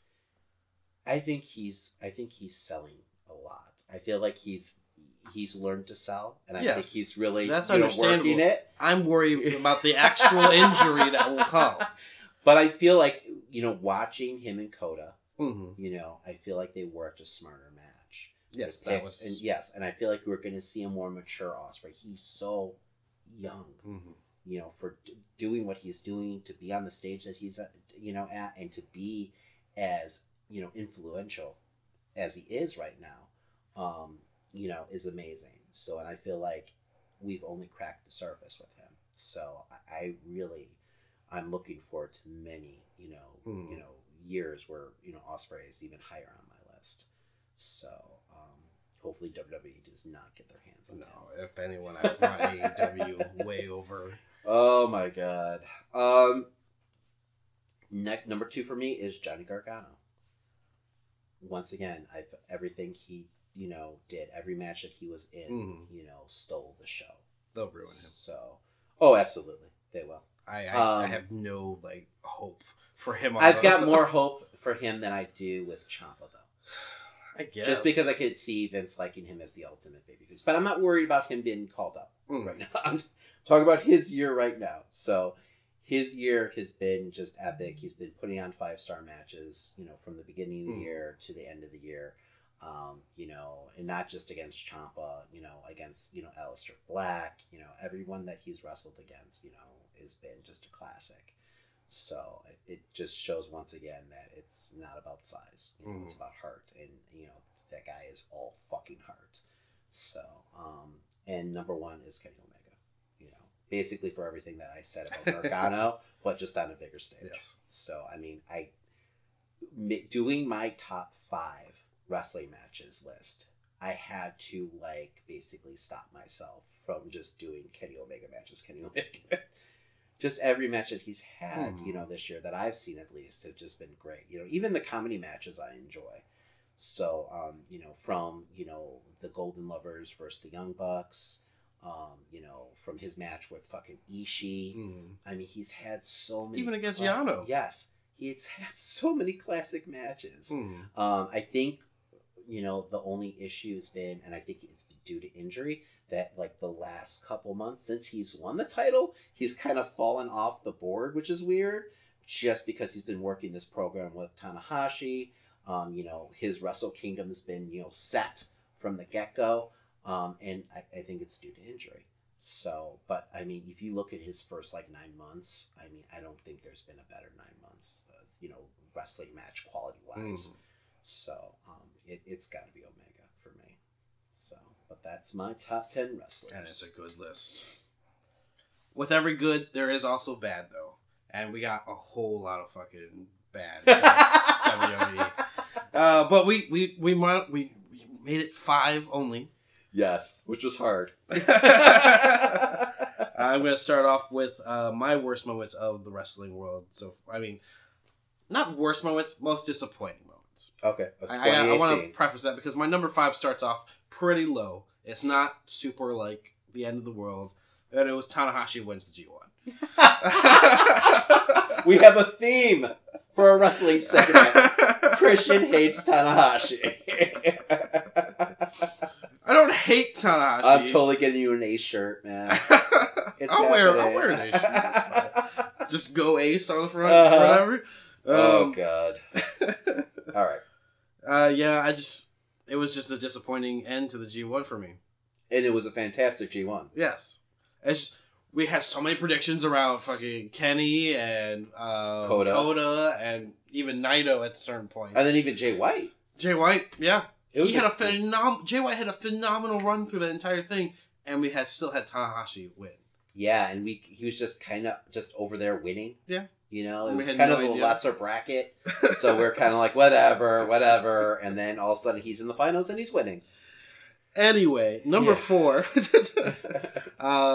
I have Nakamura drops the ball, meaning that, everything we got really just punched the ball. Yeah, he just punched the ball. Everything we got with after the nut shots and then them just dropping, him as a character. Do you feel like it was Nakamura's fault, or do you feel like it was their fault? It's WWE's fault completely. So, okay. Let me preface that. WWE drops the ball. And yeah, Nakamura's whole run with the US title has just been abysmal. Okay, him with Rusev was good. I say I've got hope with what I'm seeing now. But I agree 100%. They just kind of forgot he disappeared for a couple months. Yes, he absolutely did disappear. What happened to Nakamura? You remember that? Yeah, that promo. Jesus, I was gonna get the shirt. No speak English. Oh God, it's just terrible. Old racist WWE. Number 3, the return of James Ellsworth. Oh God, yeah. Pretty much everything he did to fucking Asuka, the whole Carmella run. God, I hated what they did to Asuka. Yeah. It's like, hey, she's no longer undefeated. Fuck it. Yeah. No more. She doesn't matter anymore, right? And we just have Ellsworth running around. There was no need for him to be back. Mm-hmm. They got rid of him as soon as he came in. Yeah, pretty much.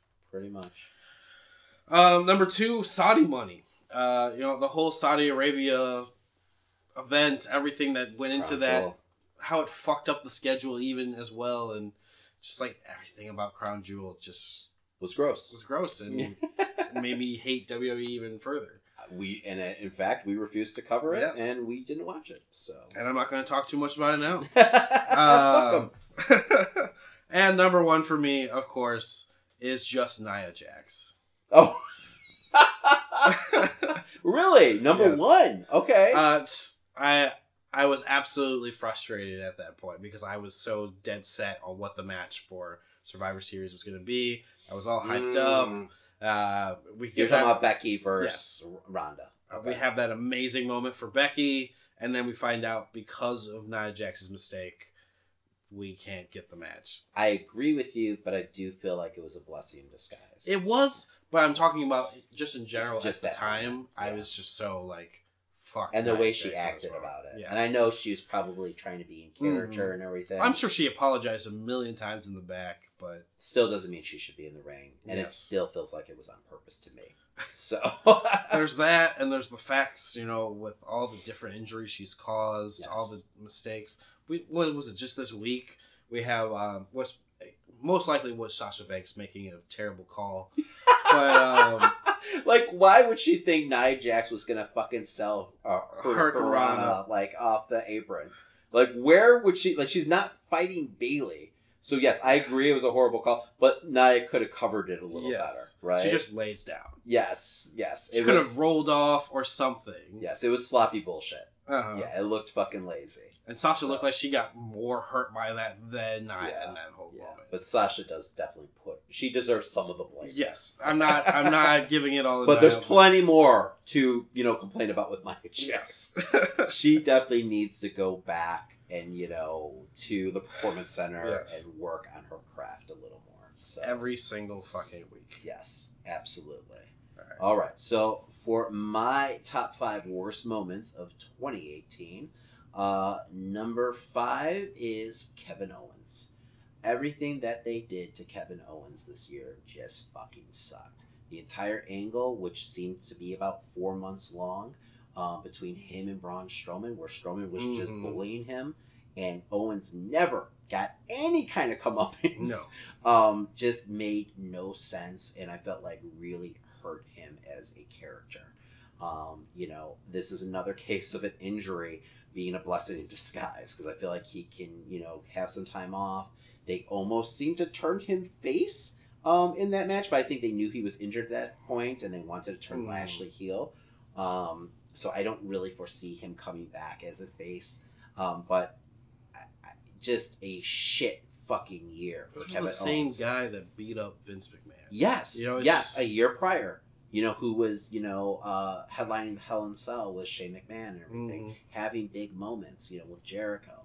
I do not know what happened, who he pissed off backstage, but it felt like they were burying him. Because a lot of times, like, oh no, well, even there was a match between him and Braun at a pay-per-view. I can't think of the event right now, where like, oh, this is the perfect setup. Owens is totally going to win this fucking match, and then he gets destroyed in like 2 minutes. Yeah. I was like, we just watched a month build up for this shit. So, God, I don't know, man.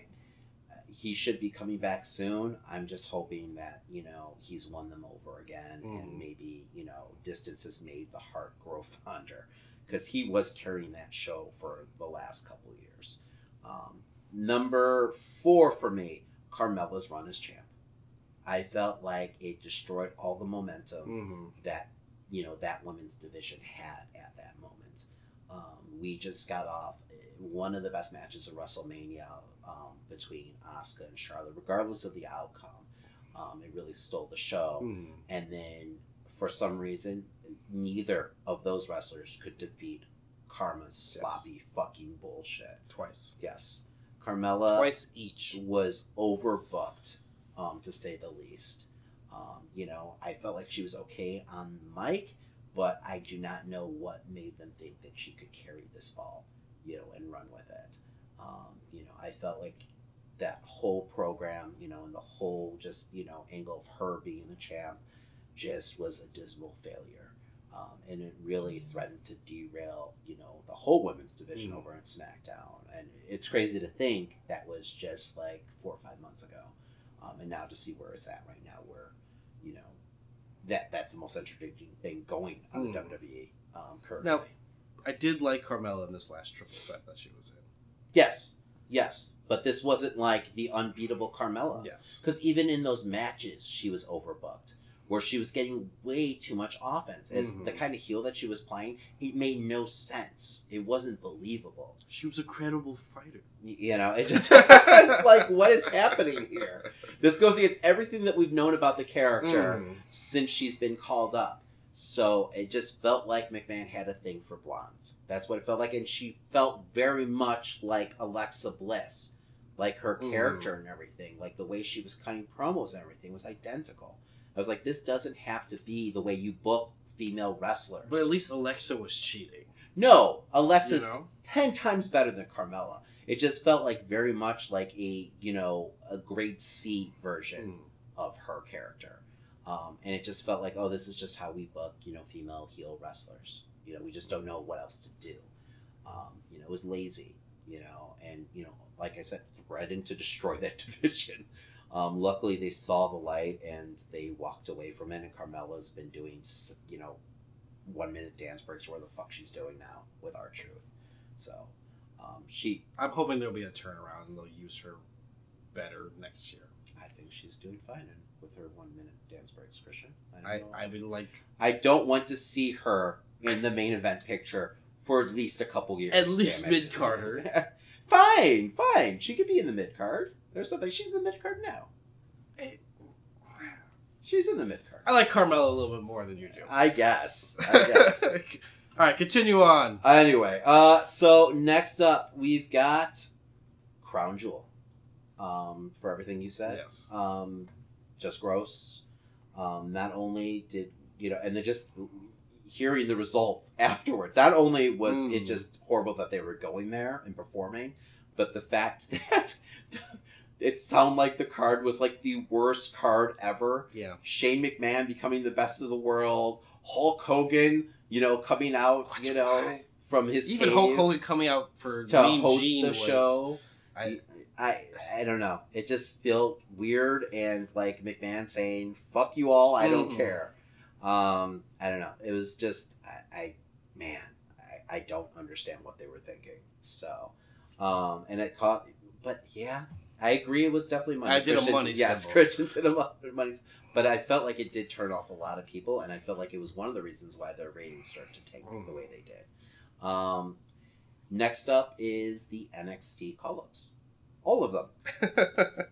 Because I was trying to figure out what NXT call-up this year has really done anything, and the answer is really none of them. I was like, oh, well, maybe the Riot Squad, but that was actually the year prior that they got called up. So they have dropped the ball on all of them, which is amazing. I mean, the odds are at least one of them would take off. So it terrifies me when you're like, oh, but Johnny Gargano, I don't want to see Johnny Gargano anywhere near the main roster. I don't want to see Ciampa anywhere near the main roster. I feel like NXT could just be its own brand and let it be, I'm fine with that. What, are you not excited for Heavy Machinery to not to be on TV for a couple weeks? And... They will push EC3, I guarantee that. Yes. That is, McMahon will have a fucking giant heart on for that guy. Upper mid card, and then... Oh, yes. Yes, the world is his.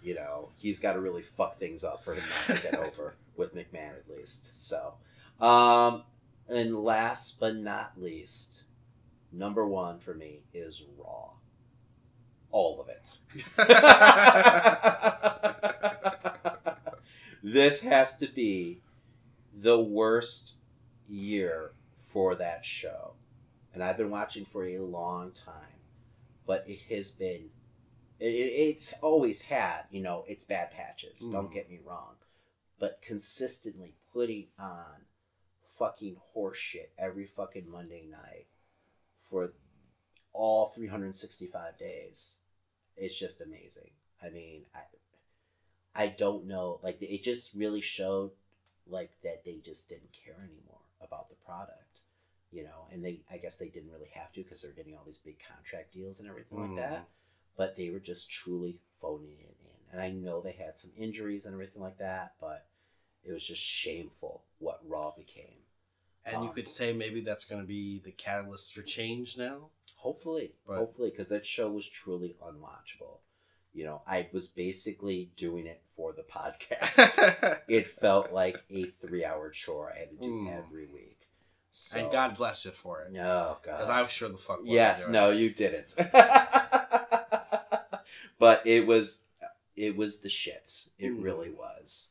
So, thanks a lot, Buddy Mac. Hopefully, 2019 will be a better year for Monday Night Raw. It feels like it's already starting to turn itself around. I mean, I'm not afraid to admit that for WrestleMania season, I will be picking up the network again. I'll be watching from Royal Rumble to WrestleMania, and then if they can't hold me after that, it's gone again. I totally understand. So I'm a glutton for punishment. So I get it. All right, and because it's getting fucking late, we're going to do some predictions, but we're going to do fucking lightning round. That's it's right. Time to get home. I need to go to bed. So starting off, Bayley's going to turn heel. That's my prediction for this year. All right. I've got All In will have a TV deal by Double or Nothing. So they will have their deal announced. Absolutely. In May. My number 4 is the 4 Horsemen going up against the 4 Horsewomen. All right. I think they're going to do it this year. I could see that, definitely. Next, I have Jay White will be champ by the end of 2019. Definitely. Next, I have the Rise of the Balor Club. I think the response of AEW will create a need in WWE to create a fan favorite team. I'm not fucking around with you, man. Literally have Vince will form his version of the Bullet Club. That is my next prediction. So I agree 100%. Yes. I guess that's right back to me then. No more absent champion. I think, again, with AEW and all the other shows, getting another rise in the wrestling world, we're going to have the Universal title actually forefronted on television weekly. Crazy, huh? My next prediction is huge WWE names will start to jump ship. Not only to AEW, but I could see New Japan getting in the mix. All right, and then last but not least for me, Raw is Becky. I believe Becky will come over, become women's champion, and run the fucking show. Yes, I 100% see that happening. For me, is Naito will headline and win Wrestle Kingdom. Now that's a dream. I just wanted to see you smile, Christian. It's totally not happening. But anyway. It's going to be Tanahashi again. Go, Ace! Now I'm going to have to edit it and go Ace. All right, man. Fuck. Well, it's been a hell of a year. Yep. In wrestling. Hopefully next year is a little better. Yeah, hopefully it'll be hard for me to bitch. But like I said, tons of awesome matches. Yes. Just some shitty fucking booking, on the WWE's part. So, and when it really boils it all down to it, the G1 was fine, except for the fucking winner of it. It was a great tournament. But anyway, when it really boils down to it, it's just, great matches, shitty fucking booking. Yep. Fucking WWE. And decisions and choices. Yes. Weird. A lot of weirdness happening. Best in the world. At the end of the tournament, he joins it. Anyway, man. Right. They're a tag team now. All right, well, that's going to do it for this episode. Damn straight. All right, so before we go, we want to go ahead and shout out some podcasts that we think you should be listening to. First up is Out of Touch Nerds, a nerd podcast and community led by some out-of-touch nerds trying to spread nerd culture. Regardless of the nerd level, everyone is welcome.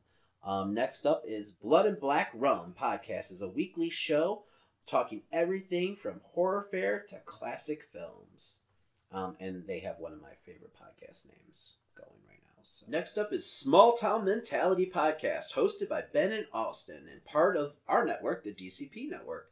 Comedy-based, no topic, no direction, random guests, see where we're going podcast. It's all that and more, so give them a listen. Next we have Collateral Cinema, a movie podcast focusing on good movies, bad movies, and everything else between. And last but not least, Ice and the Face. Ice and the Face is a weekly dystopian comedy podcast with Rick and Sarah, and they're free on iTunes, Google Play, and Libsyn. All right, if that's not enough for you, we have a network. We got plenty of shows. We even got a new one called Deaf and Deets podcast. It's a hockey one. Definitely check them out and check out everyone else. What's our network's name? Oh, Drama City Productions, Damon. That's right, DCP. Beyond that, you can find our show on every platform possible. We even found a new one called Laughable not too long ago. They're on Android, they're on iOS. Sure. You know, so sure. I'm positive.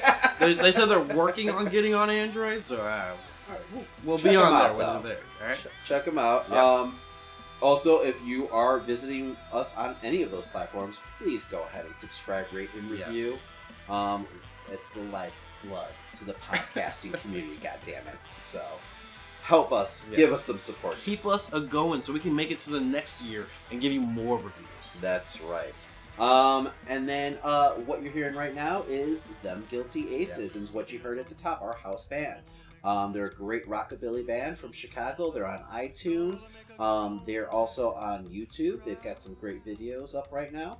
And they're currently touring around the Chicagoland area. So if you're living around that area, go ahead and check them out. Yes, and we're also on multiple platforms for social media like Facebook, Twitter, and Instagram. We post different things on each one, so definitely check us out. Christian just did an epic trailer for our season 2, so go ahead and give it a watch. And then if you have any questions or, you want to, air any griefs, go fuck yourself. So. No, we'll answer them. Yes. So, reach out. So we'd love to hear from you guys. So All right, I think that's going to do it for the show. that's it. All right. My name's Christian. And my name's Damon. To another year, Damon. That's right. Next week, horror movie previews for 2019. Yeah, fuck yeah. This has been a Drama City production.